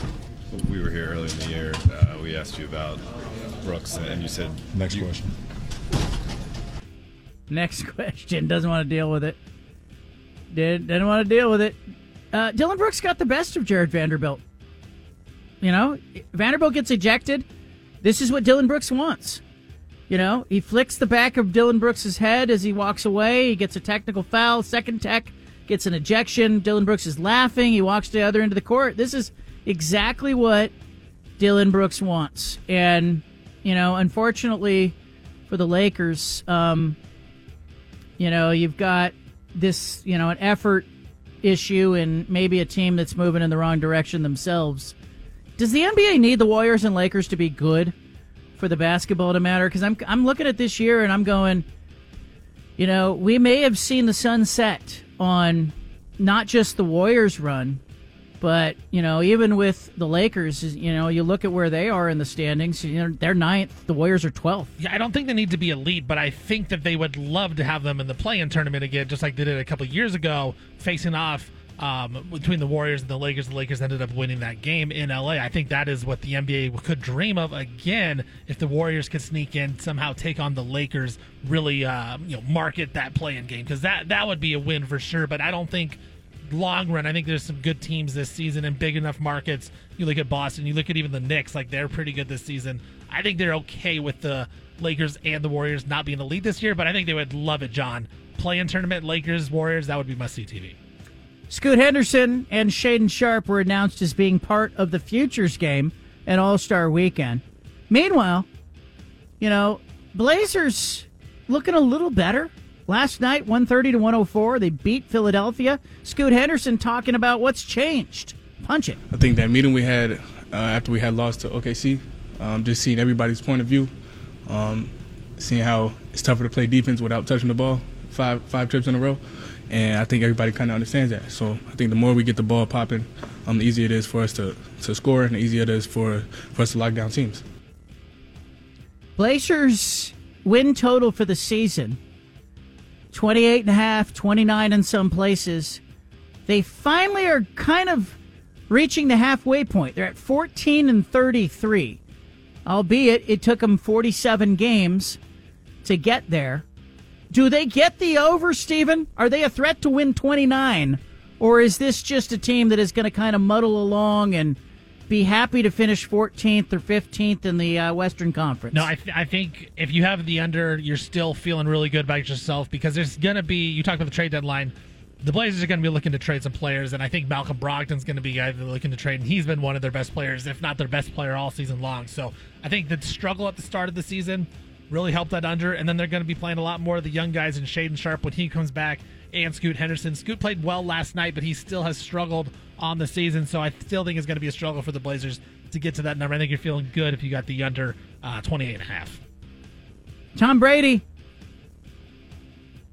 talking about the comparison between he and Patrick Mahomes. Is he watching what Mahomes is doing, and what does he think about it? Punch it. There's nothing that Patrick can do, in my opinion, that takes away from what I tried to accomplish in my career, and there's nothing that I did can take away from what he's trying to accomplish. I feel like all I tried to be was the best I could be, and I didn't, even though I had sporting idols, like I said, I could never be Steve Young. I could never be Joe Montana. Those are the guys I could never be. Dan Marino or John Elway. These were my childhood idols. And they had incredible careers, and they put as much as they could into their career, and I really respect them for that. And I just tried to do the same thing. And believe me, if anybody can go out there and win 7 Super Bowls, I have so much respect for them. I understand how difficult it is. I will congratulate them, and I'm going to, give whoever it is a big hug. Yeah, look, Tom Brady is talking truth. I was thinking about Brock Purdy, Tom Brady, Patrick Mahomes. So much is made of the starting quarterbacks in the Super Bowl. And it's a quarterback-centric game. I get it. There's a lot of pressure on a quarterback to play well. What Kansas City does on the field relies almost exclusively on Patrick Mahomes making great decisions and great plays and being Patrick Mahomes. It's a different blueprint than what's going on the other side of the field with the 49ers in this Super Bowl. I love Mahomes' game. I'm a little conflicted because I love watching him play so much because he's so creative. He does remind me a little of Steph Curry in an NFL sense, in that we see him doing some things that are unorthodox, in throwing passes and jump passes and shovel passes and, running out of the pocket and stopping, throwing the ball. He's a very creative player. But it's a different game that Brock Purdy's playing on the other side, who's more of a distributor. If we want to use the point guard as the metaphor, he's more of John Stockton than he is, Steph Curry or that creativity. And so I think it's a very different equation. The calculus is different. I think the 49ers could win this game with Brock Purdy just being okay. Just, an average game for Brock Purdy. The Niners could win. Patrick Mahomes needs to play a great game. And I think Chiefs fans know that. He needs to be like he was in the AFC title game. And if he is, it's going to be a hell of a game. Well, don't you think there's a chance if the 49ers win that Brock Purdy still doesn't get credit? It's going to be Kyle 100%. Shanahan. And then if the Chiefs win, it's going to be Mahomes no matter what. Mahomes going to have an average game, and they're like, you look at Patrick Mahomes, such a leader. I think there's a real opportunity here for bettors as well. Along those lines, usually, when you look at the betting odds for who's going to be the MVP of the Super Bowl, the quarterbacks dominate that, right? You come in and it's the 2 starting quarterbacks. They're most often the odds-on favorite to be the MVP in the game. This might be the kind of game, if you're betting on the Niners to win the game, this might be the kind of Super Bowl where, you get Deebo Samuel or George Kittle or you get Christian McCaffrey as a potential Super Bowl MVP. Keep an eye on that because I think there's an opportunity there because I think the media and the public are skewed to looking at Brock Purdy and going, he was the last guy picked. How good can he be? Meanwhile, Richard Sherman saying, this is a 7th-round pick. Why are the expectations for Brock Purdy first-round expectations? Sherman thinks Purdy is going to lead the Niners to a win. Punch it. I think it will be different this time. I think, though you guys aren't giving him enough credit, this second-year quarterback out of Iowa State is one of those guys. Skip, he's a guy. And it's weird because usually this underdog story is one that America loves, Skip. It's one that America cheers for, and they get behind. But for some reason, we've found this underdog story to get first round, number one pick, Super Bowl champion expectations and standards, but seventh round mystery relevant credit. It's like, hey, it's a feel-good story when he wins, but when he doesn't do well, it's like, well, I mean, you see, I told you he isn't doing this well, he isn't doing that well. He was a third-string quarterback last year, but I think he's going to be the difference in this game. The plays that he makes with his legs, the decisions that he makes. There were plays that Jimmy G in this game against the Lions probably would have dirted the ball or put it out of bounds or just ate the ball because pressure got there, and Brock Purdy was able to make those positive plays. Keep an eye on the odds on the MVP in the game. Patrick Mahomes right now the favorite at plus 120. Brock Purdy at plus 225. Christian McCaffrey almost 5-1 to be the Super Bowl MVP. If you're a Niner bettor, it's Purdy at like 2-1, McCaffrey at 5-1, Deebo Samuel at 20-1, George Kittle at 60-1. Maybe there's not a bad bet in there that isn't named Brock Purdy. Coming up, we'll talk more about the Super Bowl. Steven and I are going to talk about some of the interesting prop bets that are on the board. At 5:20, Ryan Gunderson, the offensive coordinator at Oregon State, will be joining us. Make an appointment. I was at Matthew Knight Arena on Saturday for the Oregon-Arizona basketball game. And I have to say it was a poor performance. I didn't talk about it yesterday because we talked a lot about the Super Bowl and the NFC AFC championship games, but it was a poor performance. And I'm not talking about Arizona or Oregon. I'm talking about the game operations at Matthew Knight Arena. In-game operations. I'm talking about what happens before the game, during timeouts, at halftime, sort of the flow of the game, the public address announcer, the MC, the band, all the stuff that isn't to do with the basketball game, I thought affected the basketball game. And I wasn't alone in thinking this. Other media members have tweeted about it, talked about it. It was a subject of conversation on press row inside the arena.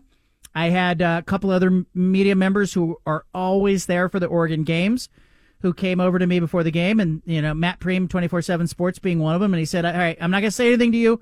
He goes, I just want you to observe it. Tell me what you think. You're in a lot of arenas. And so I did. And here's what I think. I think it's evident that Oregon is behind the times when it comes to their in-game operations at the arena. Now, they're not the only school in the country guilty of this. I was just a little surprised by it, given that it's Oregon. I got to be honest with you. I expected a dynamic, interesting, energy-filled experience, and it just wasn't.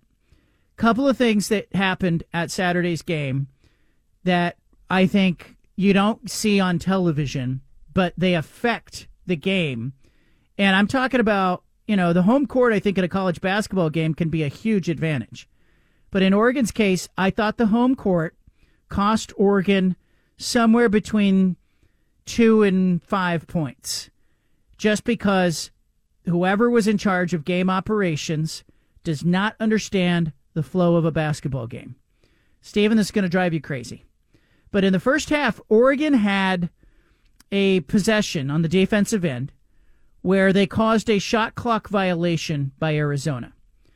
It was a very interesting moment in that Dana Altman, as Arizona was trying to score on, they're going towards Oregon's bench in the first half, and they're trying to score on that end of the court. And Altman on the sideline, 65-year-old Dana Altman, is in a defensive stance. He is clapping his hands. You can tell he's demanding from his team, his defense, to have a great possession. And they just locked Arizona down on the possession. And the Arizona guard who finally shot the ball as the shot clock was about to expire, shot an air ball. And there was just a tremendous roar from the crowd. The Oregon bench jumped up.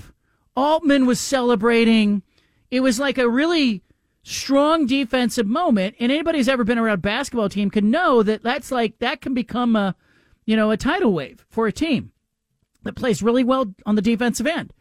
And of course, it was like at the time it was, I don't know what was left on the clock. It was under 16. I don't know, but there was a media timeout that happened, and the arena was electric, and the fans were on their feet, and they'd just seen something great. And the University of Oregon went into a pre-produced video montage that was on the video screen, honoring the lives of 2 University of Oregon donors who died in the last year. It was a buzzkill. And it was a nice thing that Oregon was trying to do. Don't get me wrong. There's a place for that homage to Joe McGee, who has been so good to the university, who has donated, left, his wealth to the university and bought season tickets for 50 years. And there's a place for that in the game operation. Don't get me wrong. But you don't air that and go to that coming out of that energetic defensive stop.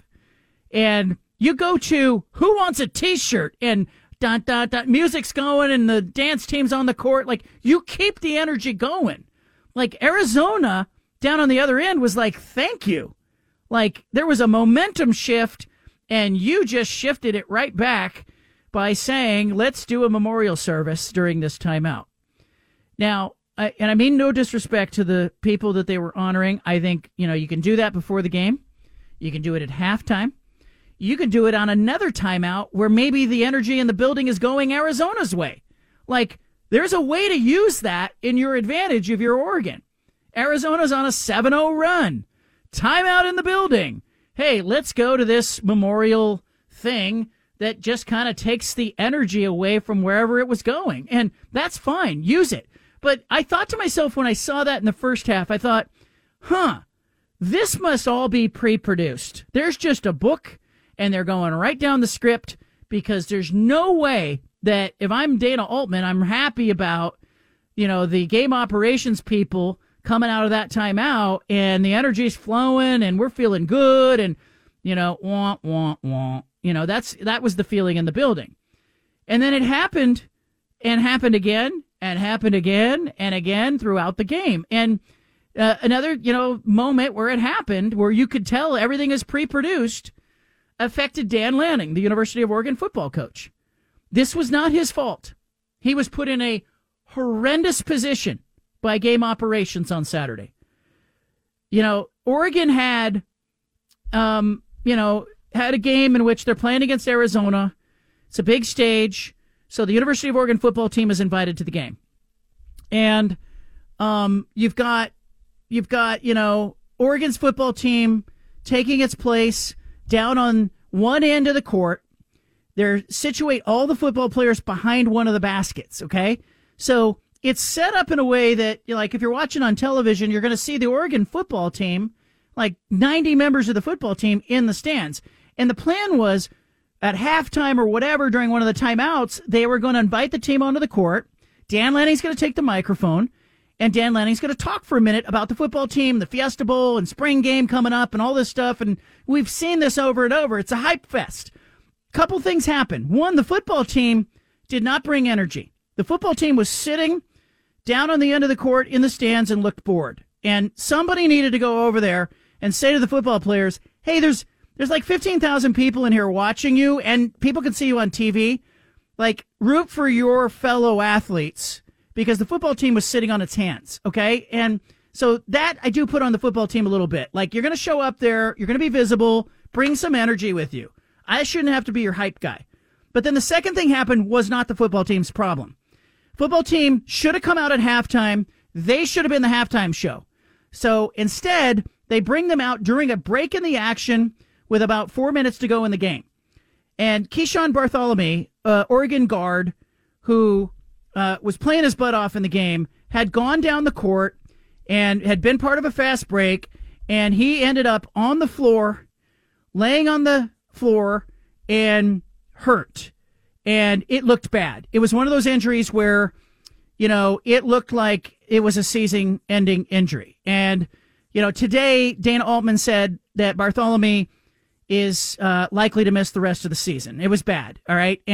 But Dan Lanning and the Oregon football team is being ushered onto the court at the other end of the court. They can't see Bartholomew, who's laying on the ground in agony.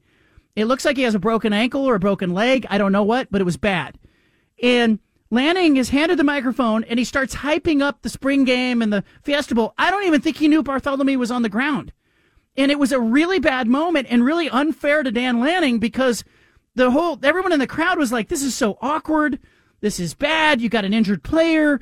And Lanning's going, hey, the grass is damn green here. And everybody's cheering. But the guy's getting carried off the court. It was just a bad scene. Game operations, you need to get with it. You need to be able to call an audible. You need to get off the script. You need to think about game flow. And you need to bring energy. And if you're not going to do those things, just shoot T-shirts off and call it a day. I mean, you've played basketball, Steven. You know what I'm talking about. Game operations, big stop, a lot of energy. You want to continue that after the timeout. Well, especially in college when, these are 18, 19, 20-year-old kids. They're emotional, and they're building off the emotion. So, you have a big-time play. Let's keep the emotion going and keep it up because they need that help against a team like Arizona. I'm with you, man. That's it's sad to hear because Oregon, back in the day, Matt Court was always rocking. Yes. And you would hear announcers be like, oh, during the break, the noise didn't stop. Where now it's like, it is what it is. It's just a bigger arena, but the home court's gone away. Yeah, it's the production. It's the operation. It's not the court. The court is plenty loud. It's rocking in there. It was a sellout. The game operations staff has to know that, hey, we have this big memorial thing that is planned during the next timeout, but they have to have the ability to call an audible. If there's a big defensive stop or a big offensive run and there's a ton of energy in the building, we're not going to do the memorial thing, all right? Instead, cheerleaders, you'll be on. And that takes some communication. Somebody's got to be, with a walkie-talkie going, hey, cheerleaders, be on standby. If something happens, we're going to flip-flop the next two timeouts. Or the band's going to play, or something. And instead, Oregon just went along the script and plodded along. And why didn't the football team, first of all, why didn't the football team cheer for the basketball team? That's weird to me. I was looking over there and I was like, they're all just sitting there, waiting to come on and do their thing. And Dan Lanning wasn't with him. He was down sitting in a different seat. And I thought, gosh, if I was a coach at Oregon, I would be over there going, guys, stop sitting on your hands. Start cheering for your teammates. It's a bad look. Everybody's looking at you. And Oregon's football team just kind of sat there. And then the football team came out in the second half. They should have come out at halftime, but they didn't. That's a game operations misfire. And Keyshawn Bartholomew is on the ground. Oregon's football team had been in the tunnel on the opposite end of the court when he got hurt. So I don't think they saw him. I don't think Dan Lanning knew he was down. But everybody in the arena did. And Bartholomew's down. It looks like, his right shoe is off.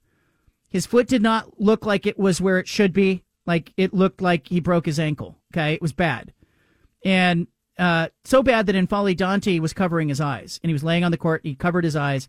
You could hear Bartholomew screaming. And then you could see that he was crying. And I heard him shout. I watched his face. Obvious that he was in agony. Dana Altman walks over to him, gets down on the court, puts his arms around him, and is cradling him. And the trainers are trying to help him, and they're trying to get him on a stretcher, and he's refusing it. He did not want to be put on a stretcher. And they ultimately decided to carry him off the court. But in the meantime, Don Essig, the voice of the arena, is saying, here's Dan Lanning, the Oregon coach. Now, somebody hands Dan Lanning a microphone, and Dan Lanning is saying, hey, this is our Fiesta Bowl team. We're really proud of this team. We got our spring game coming up in April. And Lanning doesn't know that Bartholomew's on the ground. If he knew that, I think he would have stopped and said, hey, let's take a moment here to recognize the player who's down there on the court, who has given all of his sweat and all of his time to this program. And let's give him a big round of applause as, they're helping him off the court. They were carrying him off the court. And Dan Lanning was going, the grass isn't green. The grass is dang green in Eugene, and it was just a bad moment. And I was cringing because I thought when somebody tells Lanning later, hey, Bartholomew was on the ground while you were doing that hype speech, he's going to be like, he's going to feel really bad. And he didn't know. I know he didn't know. You could tell. And it was just a bad look. And in the end, it sort of affirmed to me that whoever's doing game operations is just going down the script, going from this thing to this thing to this thing, and the next thing was the Oregon football team. Because in that moment, somebody who has visual on the court has got to be able to get in the ear of the person who's about to hand the microphone to Dan Lanning and go, abort. We're pushing it to the next timeout. And instead, we're going to do, just let the band play here as Bartholomew's on the ground. We're going to show some respect for him. And if that had happened, then I think it would have been a much better scene. You could have brought the football team out later. And then the football team got announced, and they took off, Stephen. They left. And so there was this big hole in the last 4 minutes of the game behind one of the baskets, like where there were empty seats. It's somebody at Oregon needs to pay attention to this. It's not that hard to kind of go, all right, this is what we're going to do. We're going to buy 2 walkie-talkies. Somebody on the court, the MC is going to have one. Somebody else who's sitting up on the press table is going to have another one. And we're going to give that person the authority to go, hey, the vibe right now, we're not feeling, does someone want a T-shirt? We're just going to let the band play and have that person be able to call an audible. And that energy in the building changes in those timeouts. NBA teams overproduce the whole game, but they understand it. I get what they're trying to do. It's all music. It's all overproduced. But the college teams, the ones who know and get it right, I've been into hundreds and hundreds of games, know what they're doing. And Oregon right now is a little bit lost. That said, we have the 5 at 5, and Steven's going to rip through it. The 5 at 5. There we go. Steven scanned the planet for the 5 best stories. Number 1. Well, Damian Lillard's back in the Rose City, John. Bucks take on the Blazers tomorrow night at Moda Center. It'll be Dame's first game back at Moda since being traded to the Bucks. But the news today, Lillard was recognized at Adidas headquarters today. He, of course, is the face of Adidas basketball today. Adidas named their headquarters basketball court after Lillard. It's called Damian Lillard Court. It's the first time in 75 years the court has a name. Dame also was seen signing the center of the court. You talked to media a little bit, but Dame back in town gets a basketball court named after him. I've played at that court when I was at Concordia, John. We practiced there a few times. It's an awesome setup. Like, it's a great court. So it's cool that he got his name signed to it. It's cool that he's always been the face of Adidas. But Dame back in town.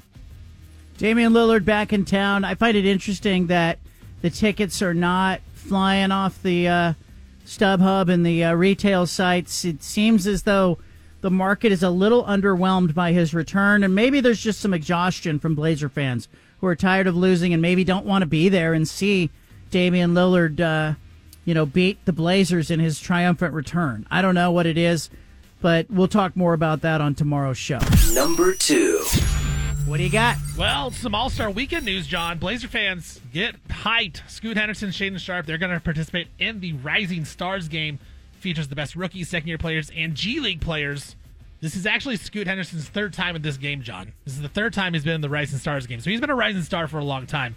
But bigger news for the All-Star Weekend, 3-point contest between Steph Curry and Sabrina Ionescu. Challenge was put out there when Sabrina broke the all-time 3-point contest record. She got 37 out of a possible 40 points in the WNBA 3-point contest. She'll go up against Steph Curry, of course, who is a 2-time 3-point contest winner and NBA all-time leader in 3-pointers made. Sabrina's going to shoot from the WNBA line. Steph's going to shoot from the NBA 3-point line, and both players will use their respective league game balls for the contest. But it's not just about, competition and bragging rights. The money will be raised for a good cause. Every shot Curry and Sabrina make will go toward a donation to the NBA Foundation to help black communities, and also Steph Curry's charity Eat, Learn, Play, and Sabrina's SI20 Foundation will also receive donation from the NBA and the WNBA. I think this is great. It's sure to be greeted with mixed reviews, as some people are going to love it, think this is great to see Sabrina out there competing against Steph Curry, 2 big personalities, WNBA NBA. Others are going to make it into a competition in a battle of the sexes, which it really isn't. Steph Curry will shoot with an NBA ball. Sabrina will use the smaller WNBA ball. Steph will have about a foot and 7 inches more distance at the top of the key. They're both shooting from 22 feet, as the arc in the WNBA and NBA are the same in the corners. But Sabrina against Steph, give me Sabrina. I think she wins that thing, but let's see. Number 3. Well, John, you wrote about the Portland Diamond Project over at johncanzano.com, and now the Diamond Project has put out a statement after you wrote that. They wrote that they are in negotiations to acquire the Redtail Golf Course. They confirmed it, and the Diamond Project says they plan on creating the largest sports and entertainment district in the history of Major League Baseball. They also said, quote, after careful consideration of many other Portland metro area properties, we have decided that the scale, the timing, the availability, and the opportunity that this site possesses simply could not be a better fit for our project. We think this site not only put us the best position to acquire an MLB team, but will afford the Portland metro area the chance to build something truly transformative, a game changer economically and socially, end quote. That was said by Craig Cheek, founder and president of the Portland Diamond Project. So it looks like they're trying to get their ducks in a row here, ready to get ready for Major League Baseball to Portland, hopefully. They've been in a coma, and it's bothered me that they've been so sleepy and so quiet. Need to see some action from them. Glad that they're saying that they have a plan. But, as we say, show me the baby. Don't tell me about the labor pains. Show me the baby. I want to see them lock up that parcel of land, that Redtail property, 164 acres. Want to see them lock it down. I want to see that they have control of it.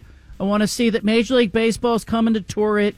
There's a whole bunch of steps that need to happen before a baseball game is played in Portland. But let's see it. But how big is it that they've put out an official statement saying, yes, we are doing this? Yeah, I think it's big. I mean, I was tipped off by somebody at City Hall today who told me that, the Portland Diamond Project was, backing away from the Lloyd Center property as their primary plan.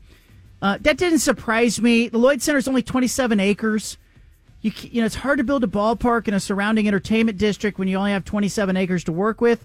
I also think the Lloyd Center had a bunch of leases that were tied to it and contracts that were tied to it. There was a lot of red tape, and I think there's a ticking clock. Baseball's going to come out here in the next 2 to 6 weeks, and they're going to say, hey, we're seriously considering expansion, and here are the cities who have their act together.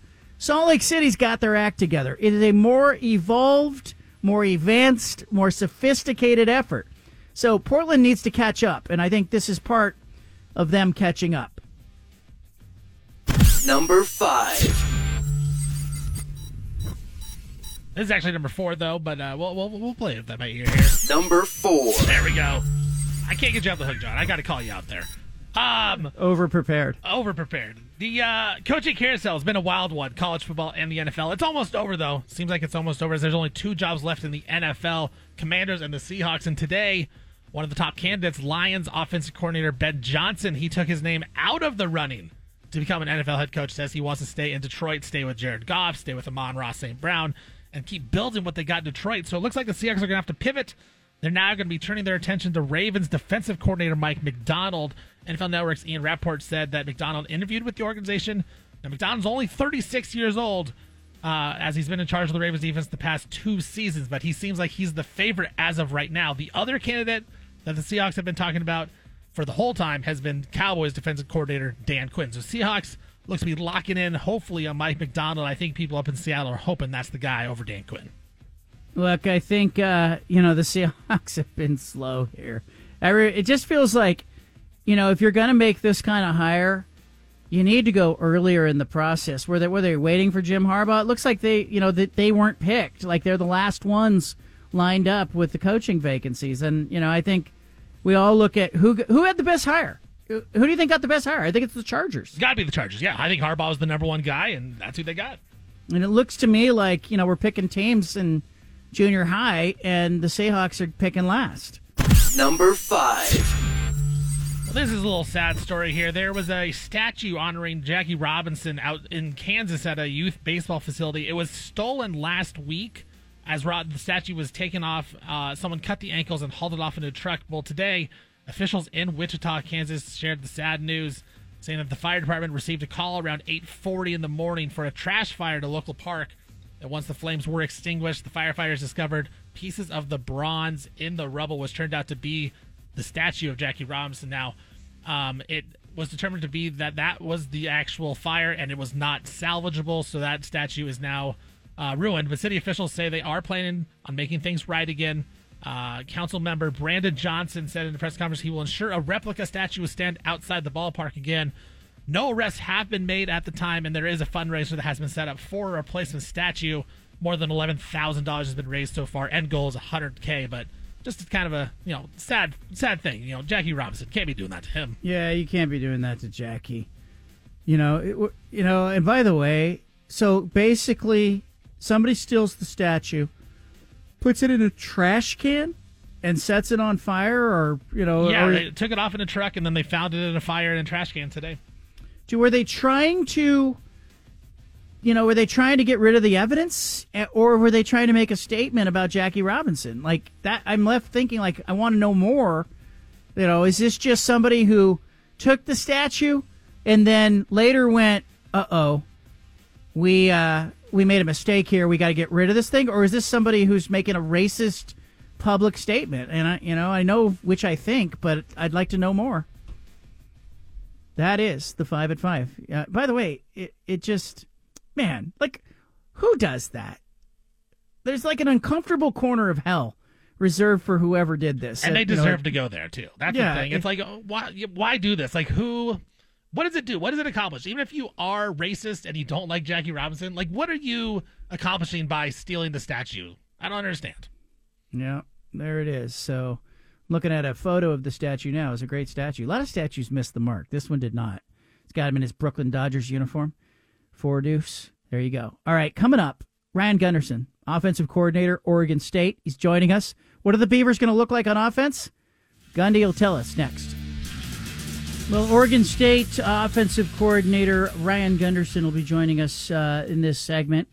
The former Oregon State quarterback turned coach and offensive coordinator. Hell of a story. And when you talk about what Oregon State is doing with its coaching staff, obviously, if you are a Oregon State fan, you know that Jonathan Smith was a reach back into the program's history. And obviously now Trent Bray as head coach. Scott Barnes trying to duplicate the same type of model as he did under Jonathan Smith by going to Trent Bray.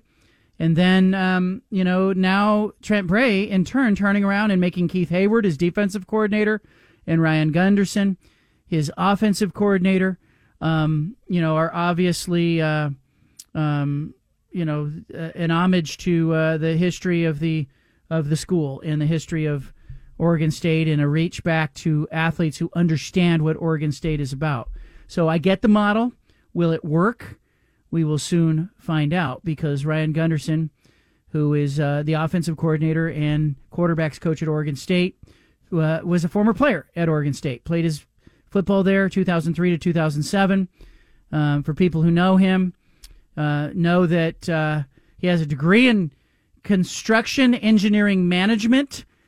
I got to ask Gunderson about that.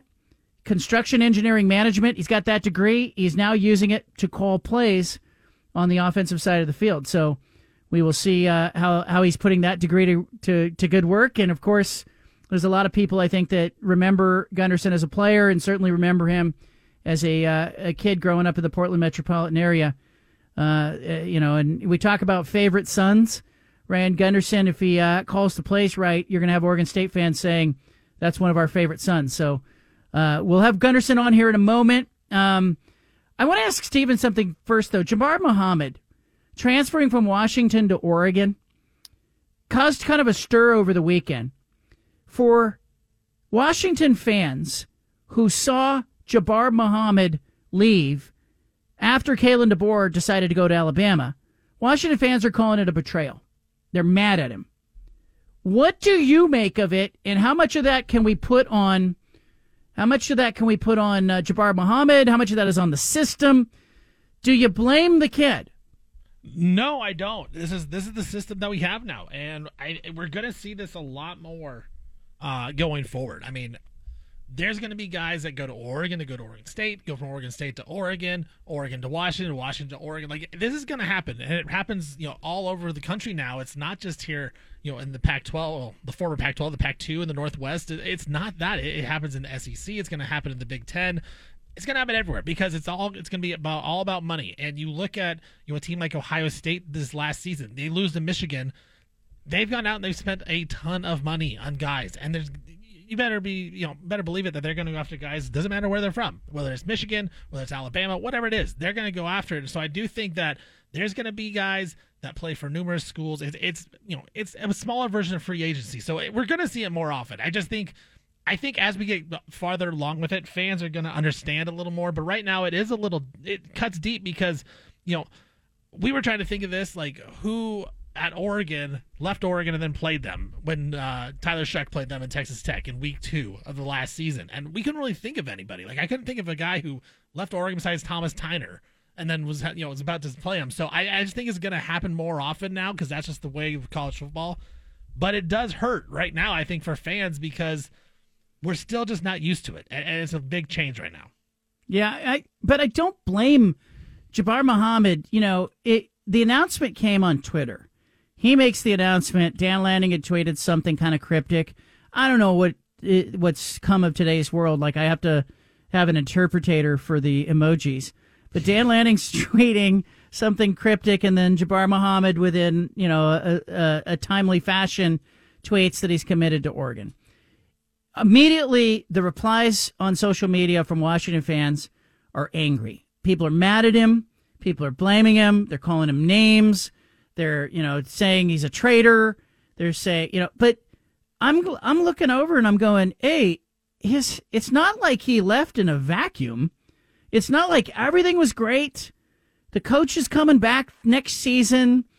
It's not like the whole offense is gone. All of a Washington starting offense is gone. Kalen DeBoer is gone. Jabbar Muhammad is looking around going, I have to do what's best for me. My coach left. And so he says, I'm getting in the portal. I'm going to Oregon. Why not? I got a chance to look at what Oregon's about. And I kind of think there's a little bit of a psychology to all this, because as you sort of unpack the idea that players are allowed to move around, that, you're recruited, and let's just say you're Muhammad and you're recruited and you go to Washington and you go play for a national championship and then your coach leaves. I think it would be a natural thing for that recruit to go, I almost went to Oregon and we played games there. It looked like it was kind of a cool place to go to school. Rather than be part of let's start all the way over at Washington with Jed Fish, who, didn't recruit him. I'd like to go to Oregon and see what I can do in Eugene playing in those circumstances. And it's no different than the mindset in the culture that young players who play club basketball or 7-on-7 in football in today's world do all the time. They change clubs multiple times. They go play with friends and they change and they go over here and coaches will complain and say, I have no chance to build a relationship or continuity. Well, it works two ways. If Kalen DeBoer is leaving and going to Alabama, Jabbar Muhammad has got an opportunity to leave himself and go wherever he wants. And I don't begrudge him that. And these coaches have relationships with all these players. I mean, you've talked at Pac-12 Media Day when you talk to these coaches, and especially Dan Lane, like he's talked about, you were talking about Travis Hunter, and he's like, yeah, I love Travis Hunter, great guy. Like, they obviously have relationships when they're out recruiting these players. So it's not as if like they lose that relationship. Like, they have put time into these players. So it's not as if, Muhammad's saying, oh, I know nothing about Oregon. I'm just going to go there on a whim just to, stick it to Washington fans. That's not what he's doing. He's benefiting himself and helping himself out, doing what's best for him. I don't have a problem with it. I don't know how fair it is to criticize a young kid, but at the same time, like, I would criticize a professional, like, sometimes when they, we've been talking about Dame today. Like, Yeah, Dame, but Dame literally asked not to play in Portland. So, like, I'm not going to be happy about that. Where Jamar Muhammad is saying, I don't want to play for Seattle and Washington. I want to go to Oregon, but he's also a kid. So I want to give him somewhat of the benefit of the doubt. I kind of think if it were only rooted in money, and there's a great example at Washington State. You know, you got DJ Rodman, who decided, you know, he was going to leave Washington State and go play basketball at USC. He left for money. He left for the market. He left Pullman, Washington to go to USC, play alongside Bronny James, have a better NIL deal, and be in Los Angeles. All right, it's Dennis Rodman's son. He had a good season at Washington State last season, decided to get in the portal and leave. Now, Kyle Smith, the coach at Washington State, didn't leave. He was still there. And he was saddled with the idea that he had a player who left for the NBA. He had two players who jumped in the transfer portal. One went to Villanova, one went to USC, and he's got to start all the way over. There were 3 rotation players, 3 starters. He's in real trouble. Kyle Smith had to go back out. He had to recruit a junior college player. He got a kid from Sonoma State playing Division II basketball, replaced Rodman. And then he went out and he found a Big Sky Conference player at Idaho who is just playing lights out. And he replaced those 3 lost players who left in the portal and to the NBA with a junior college player, a Division II player, and a Big Sky player, and he got better. Like, that's good coaching. And I understand why Washington State fans are looking over at DJ Rodman when they play them this season and going, you know, shame on you. We got the last laugh. You know, you chase the money and you're playing for a USC team that's in the basement in the Pac-12. Do you think there's ever going to be a moment where players realize, like, man, maybe it's not greener to go to the other side and get all this money? Because right now I feel like it's been overcorrected where now that the transfer portal's so open, it's the brand new thing to do. Like, that's what these kids want to do. They want to get the portal. They want to see what they can get. Do you think there's going to be examples like the DJ Rodman thing? There's been other examples where players leave and then it doesn't work out in their new spot. Is there going to be a time when players really look at it like, you know what, maybe I shouldn't leave. Maybe I should stay, and then we'll see less players in the transfer portal than we have the past few seasons? I think you're seeing some of that, and there's some isolated cases. Ron Stone, defensive end for Washington State. He was offered money by the SEC and by teams in the SEC and in the Big Ten. He said, I want to finish what I started, but he's an outlier. His dad played in the NFL. Money's never been an issue. You know, he knows he's got a parent who's saying, hey, it's a long game here. You're playing a marathon. It's a long game. Stay here. You're well positioned. You know, he has a unique situation with a dad who's got some wisdom and has been through it. Not all kids, I think, would see it that way. And so Ron Stone Jr. stays at Washington State, has a great season. He's going to get drafted. And it's going to have a happy ending to it. But I just don't think, you know, right now that the majority of kids who have spent their adolescence jumping from club to club feel particularly anchored at one place or another. And I think it's why Washington fans are mad. Okay, they're already mad that Kalen DeBoer's leaving. They're already mad that DeBoer's leaving. Penix is going to the NFL. The entire offense is gone. And, you know, Jed Fish is coming in. And now they see, they're going, at least we have the defense. And then Jabbar Muhammad's like, no, you don't. You know, and then the minute he leaves, Jed Fish tweets out that he's got another recruit who's coming in as a corner. And all the Washington fans are going, well, it's better than Muhammad anyway. And you're just proving that, you know, and I'm picking on Washington fans, but it could be any fan base. They're all losing their minds. That you're just proving the point. You're proving that you don't root for people anymore. You root for the jersey. You root for your team. You don't care really who's wearing that jersey because you can't trust that they're going to be with you, and they don't love it like you do, and they're not stuck with it like you are. Fans cannot get in the portal. You cannot get in the portal and suddenly go, I'm in the portal, I'm leaving all of my Washington gear at Goodwill, and I'm suddenly going to be a Michigan State fan. You can't do that. You know, if you're living in Seattle and you went to school there, you are stuck with your allegiance, and I think that's part of the frustration for fans. But if a coach leaves, Mario Cristobal goes to Miami, if, you know, Jonathan Smith goes to Michigan State, I feel bad for the players who were left behind who were recruited by those guys because they, I think, now have to look around and go, do I want to go through this? Do I want to have to go through getting another coaching staff to know me and go through this rebuild? Or if I'm going to do that anyway, do I choose to go somewhere that really wants me and is recruiting me again? Or maybe the place, like maybe Oregon was Jabbar Muhammad's second choice when he chose Washington, and he's always kind of wondered, like, how my life would be different if I went to Oregon instead of Washington. I don't know. Have you ever had the feeling that you're not where you're supposed to be? Maybe Jabbar Muhammad woke up and said, you know what? I wonder if, the love of my life is going to school in Eugene. And, I owe it to myself to go see how different that experience is because I've done this Washington thing. I just don't understand how fans could begrudge him that kind of liberty. And at the same time, they're wrapping their heads around the idea that it's okay for Michael Penix Jr. to do what's best for himself. It's okay for Kalen DeBoer to do what's best for himself. It's okay for fans to do what's in their best interest. Nobody's getting mad at you as a fan if you are changing employers and chasing your dreams. So let's not come down on kids or adults, as they are in the case of Jabbar Muhammad, and say his experience should be different than Kalen DeBoer's. Is there a good way to go about it? Like, let's just say Jabbar Muhammad, like, what would be the ideal way to break the news that he is leaving for Oregon? Because it could be that, where it's just a post on social media and then Washington fans get mad about that. I don't know. I'm not a Washington fan. I don't know what makes them mad. But in your opinion, is there a good way to, like, break that news of, like, I'm going to enter the portal and I'm going to my rival? I think that you could try to be as tactful as you want. And I think there's a bad way to do it. Like, he shouldn't be taunting. He shouldn't be, playing with people's emotions.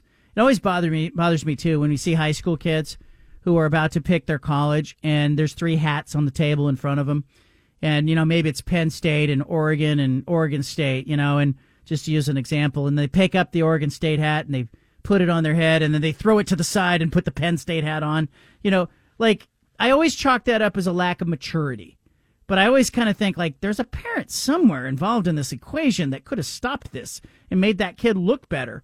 Like, be classy about it and know, too, that even if you're classy about it, you're probably not going to please all the yahoos out there. And that's not your job, to please all the yahoos. But, he just tweeted out, committed, and here he is in an Oregon uniform. So, he's taking some heat from it. All right, Ryan Gunderson coming up after the break. He is the offensive coordinator at Oregon State. We've got him on the line. He'll join us next. We were talking about native sons in the state of Oregon. Ryan Gunderson's a native son. Born in Portland, went to high school in the area, played his college ball at Oregon State. He's gone off into the big world where he has served in a variety of capacities in a bunch of different programs, including with Chip Kelly at UCLA. He is now the offensive coordinator and quarterbacks coach at his alma mater, Oregon State. Ryan Gunderson joining us right now live via satellite. How are you, man? I'm doing well. Thanks for having me. You bet. All right, when I talk about that story, full arc, okay? You were a babyface college kid. I was covering your games. I saw this kid. I never looked over and thought that guy's going to be the play caller one day. I'm not shocked at it, but what does that feel like to you to kind of come full circle that way? Yeah, you had hair then, I think.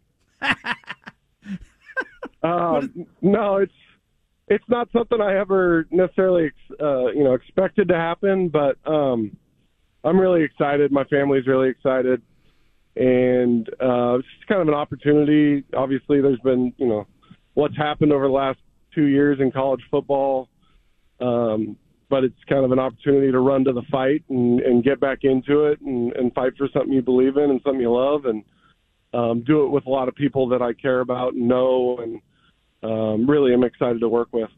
You were working at San Jose State with Brent Brennan, Chip Kelly at UCLA. Those are good offensive influences. What did you learn from those guys?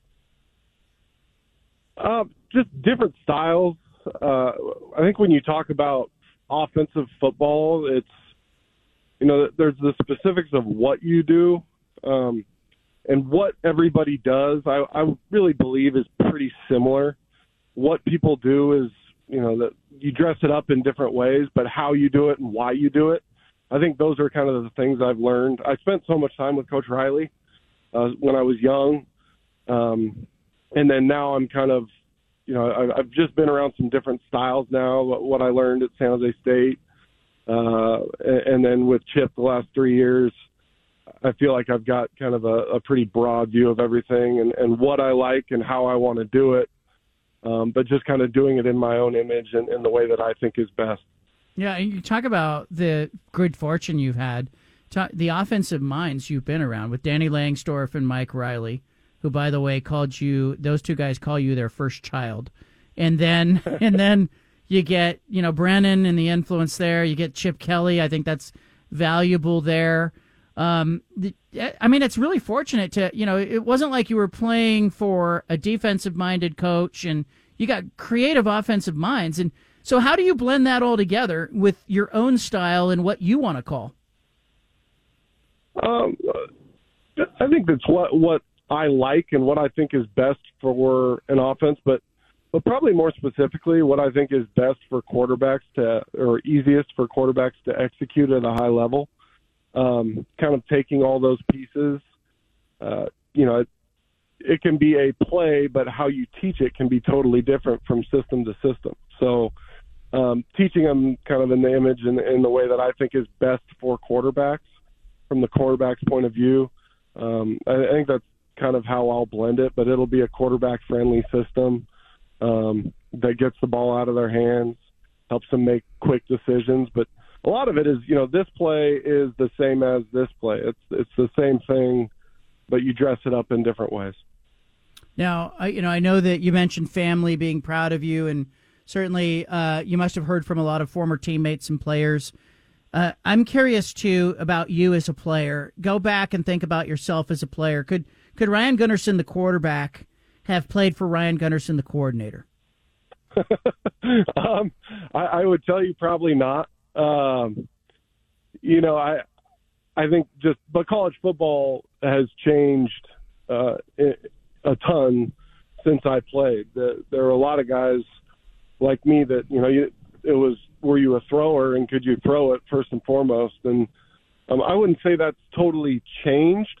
Like, you still got to be able to throw it, but the athleticism as it relates to the quarterback position has certainly it's blossomed, and you're going to get a lot of, athleticism at the position now. And I think that's what I'll be looking for when we look for quarterbacks. Just do they throw it well enough, and are they athletic enough? And then after that, it's a sliding scale. If you're just good enough as an athlete, then you better have a rocket arm and be really accurate. If you're a dynamic playmaker with your feet, then you just got to, are you a good enough thrower? You don't have to be elite. So it's a little bit of a sliding scale once you meet those minimums, in my opinion. Is it too early to evaluate your quarterback room? Yes. So no more questions on them. No, I know what they can do just off of the film that I've seen. Varying levels of experience. I think we have some, the way that it's been explained to me in the past, there's some different spices in the cabinet. There's some different flavors, some guys that play with different styles, and that's fine. We've got really smart guys in the room, really good coaches, and I think we can blend it to who the quarterback is that gives us the best chance to win, score points. So, yeah. All right, you go from your GA time at Oregon State into the director of player personnel role, and I think it's really interesting, 'cause both at Oregon State and Nebraska, before you go back to really being a quarterback coach and now a coordinator. What did you get from that player personnel experience that you can use now in this world of the portal and NIL? I think it's just, I think I got a pretty good feel during that process of not just the offensive side of the ball and not just quarterbacks, a good feel for looking at all different types of positions, getting a good feel for the recruiting process and what works in different situations, whether, geographically or positionally or how all those things work. You just kind of get a really broad feel for the whole deal. You're not like now or when I was just a quarterback coach, you're very siloed. It's quarterback. It's not the big picture, which is I got a really good feel for that when I was in DPP. Yeah, I think it's interesting too, because then you start thinking about players and positions in other terms, and you're not just pigeonholed to one position. Ryan Gunderson with us. He is the offensive coordinator at Oregon State. What'd you want to be when you were a kid? When you grow up, what are you telling your parents? When I grow up, I want to be. I don't remember. I feel like I'm old now. I always really wanted to play football. And to be honest with you, I didn't play football until I was a freshman at Central Catholic. I love all sports. I love basketball. I love baseball. I love football, but I never played it because I was too dang big. I didn't really want to play offensive line and have, the 2 stripes on your helmet that said you couldn't touch the ball. So I played soccer. I loved soccer. Really enjoyed that growing up. So I don't know. I just wanted to play something. I wanted to be a professional athlete. I was just kind of a sports junkie growing up. I think I really like competing. And that's, you still get, that's why I think a lot of us coaches is you still like that feeling of the competition, of the way it makes you feel and how great winning is. And when you lose, how much it makes you want to get back to winning. It's infectious and it's hard to stop. I think that's why you see a lot of coaches have a hard time stopping, because that competition is really fun. Do you then, if we're talking now to kids who are, and parents who have kids who have, 9, 10, 11, 12 years old, do you advocate for parents? Let's just pretend that we're your next door neighbor and we say, Ryan, should our kids specialize in a sport or should they just be playing everything? Yeah, I'll be honest with you, John. I don't think there's many coaches out there that would tell you, hey, you need to specialize. I've never said that, and I've never heard a coach say that. I look for quarterbacks that play basketball, or he's the starting point guard on the basketball team. That's a really good thing. There's kids that I'm recruiting that are baseball players. I think those kids that compete year round and don't just train, learning how to be a competitor and compete and want to win. That's why. And then some people say, 7-on-7. I don't really like 7-on-7. Well, I think it's good when a kid goes out in the spring and competes. And maybe it's not football, and it's not football in the sense that we, work at it, but it's just the ability to compete and to want to compete all the time. I think that's really, a big part of playing sports year round and playing different sports. What did it feel like to you, after having gone to Lincoln, Nebraska, and in California, both at San Jose State and UCLA? What did it feel like for you and your family to get back to the state of Oregon? It's awesome. I mean, Corvallis is, it's home, and so many things have changed, but at the same time, so many things are exactly the same. And it's still got that feel to it that I remember from when I was in college and when I worked there. And Oregon has always been home, and it'll always be home. My wife is from Astoria. We met at Oregon State. But at the same time, we've maintained Oregon as kind of our home base. Both of our families are still there. We've got a place in Sisters, Oregon, so we go to Sisters. We have more than a few days off, then we were hopping in a car, I was hopping in a car and driving the dog up to Oregon, and my wife was flying with the kids. So Oregon's always kind of been home, but it just feels good to be back, and I'm seeing family more often and seeing way more familiar faces. Now, people may not know that your wife, Hillary, worked for Mike Riley in the football offices, and I'm going to guess that was your first introduction, your first brush with her. But she was the one that used to call us when Coach Riley would be on the show. It was always Hillary. Hey, I got Coach on hold for you. And lo and behold, it's kind of like this thing has come together, and this is a family. Did you know the first time you saw Hillary, that's her? That's the one? Sure. She's probably listening right now. So yes, absolutely. No, we worked pretty closely with each other for a long time, and it's just she's as you can probably tell, she's the very organized one. She kind of runs the house. She's got her finger on the pulse of everything that happens there, so she kind of keeps me in line. Hey, you got to do this, you got to do that, and helps me focus on the football part of it. But yeah, I'm lucky to have her. Look, Gundy, really excited to see what you're going to do on the field. We've known each other a long time. It's going to be fun to see what you do. Love having you on, of course. Your dad and your family have done so many good things. For people who don't know, Ryan's dad, Dave, has got the Hopscotch Foundation, raising and helping kids that aren't eating in schools. We're just about out of time, Ryan, but I'd love to get you back on once you get an evaluation of the team and kind of get a better idea of what you see out there. But really excited to have you on and excited to talk to you throughout this process. I thought you were going to ask me if I wanted a weekly segment there or something like that. Let's do it. Weekly segment. And we'll have it, your dad Hopefully can I sponsor call in it. on time. We'll do it again. All right, Gundy. Thank you, man. Thanks, John. Appreciate All right. you. There he is. Known that kid. He was playing, for crying out loud. I was baby-faced Ryan Gunderson. He's now the offensive coordinator at Oregon State. Not baby-faced anymore. Look, I think it's going to be exciting to see what he does with the offense and to see what Trent Bray does. We got to get Bray back on the show as well. The Bald-Faced Truth, not here for a long time, just a good time. Have a good time. We'll catch you tomorrow.